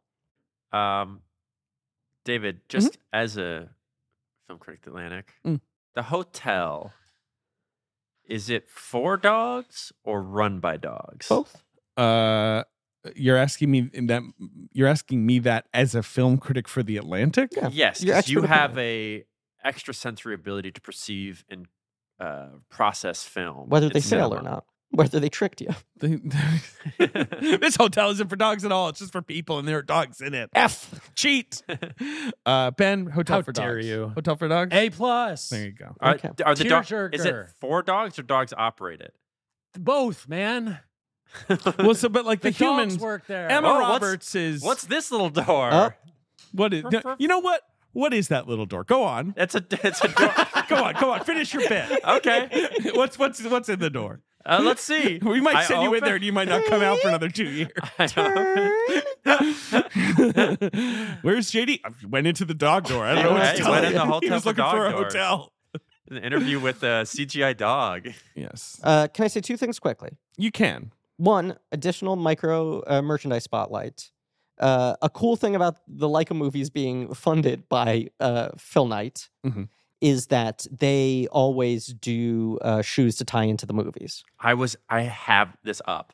Have you looked at what these fucking David Google Coraline Nike Dunks? They are so fucking cool. Okay, here we go. And for this Ooh, one, they are cool. they're so fucking cool. Oh my God, yes. Right? Oh, they've got little They're mice and cat incredible. on them. And these were truly, they were so desperate to get attention for this movie, knowing that they didn't have the marketing budgets to compare with major studio animated releases, that these basically were only sent out to press to try to garner goodwill for the movie. And they go for thousands upon thousands of it dollars. looks like now. in my size right now, I'd have to pay $6,000. Do we think any NBA player ever played a game in Coraline Dunks? Coraline Okay, Dunks? now I'll say the Paranorman sneakers look like something you could see on an NBA court. Yes, that's But what I was looking They at. are my least favorite They're design sort of wise. glowy. They're green. Right. Those are Neon also green. really expensive. Yeah. The missing link and the box trolls ones seem to still maybe be in circulation at reasonable prices. Cool. Yeah. And sure. the Kubo ones are really cool. But I advise people to look into these just to stare at them and imagine having the disposable income to Oh, pay yeah, for the these Kubo sneakers. You'd ones that like are you'd to be fun. stare terrified into to the ever wear. void of capitalism and have it stare back. They're nice looking sneakers. But none of them are as good as what's the shoe called in Elizabethtown? Oh, the fuck. I don't know. Look it up. What's the other thing you wanted to say? Annie Awards. Because I've been doing little Annie. Spasmodica. Oh, That's well the done. Elizabethtown shoe. I've been doing little Annie Award check-ins on these episodes because it's relevant, right? Okay, sure. We didn't do it on the Nightmare episode, but or we did. No, we did on I the don't James the remember. Giant Peach episode. Sure. The Nightmare episode, it loses to Lion King. The only other film nominee is Batman: Mask of Phantasm. Pretty decent 3 nominees. Agreed. And it goes to show how much more limited the. In 2009, the lineup is the same as the Oscars, but they just added Cloudy with a Chance of Meatballs. Good. Well, where's Panya, though?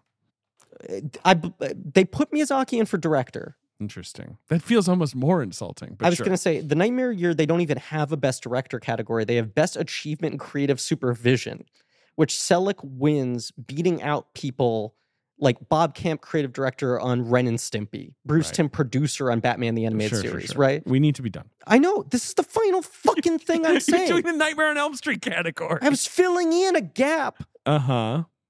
The voice performance category, which I'm always really interested by. Right. To be clear, it lost to Up at the Annies. Yeah, Coraline Up did. the fucking Yeah. won everything. Up was a big deal.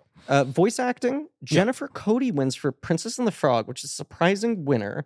She plays the rival girl. Yeah, that is weird. Yes. A good performance. Sure. Jennifer Lewis is also nominated for Princess the Frog, who's She's feel great. makes a lot more sense So as a much fun. winner. They nominate one cast member from Coraline, Dawn French.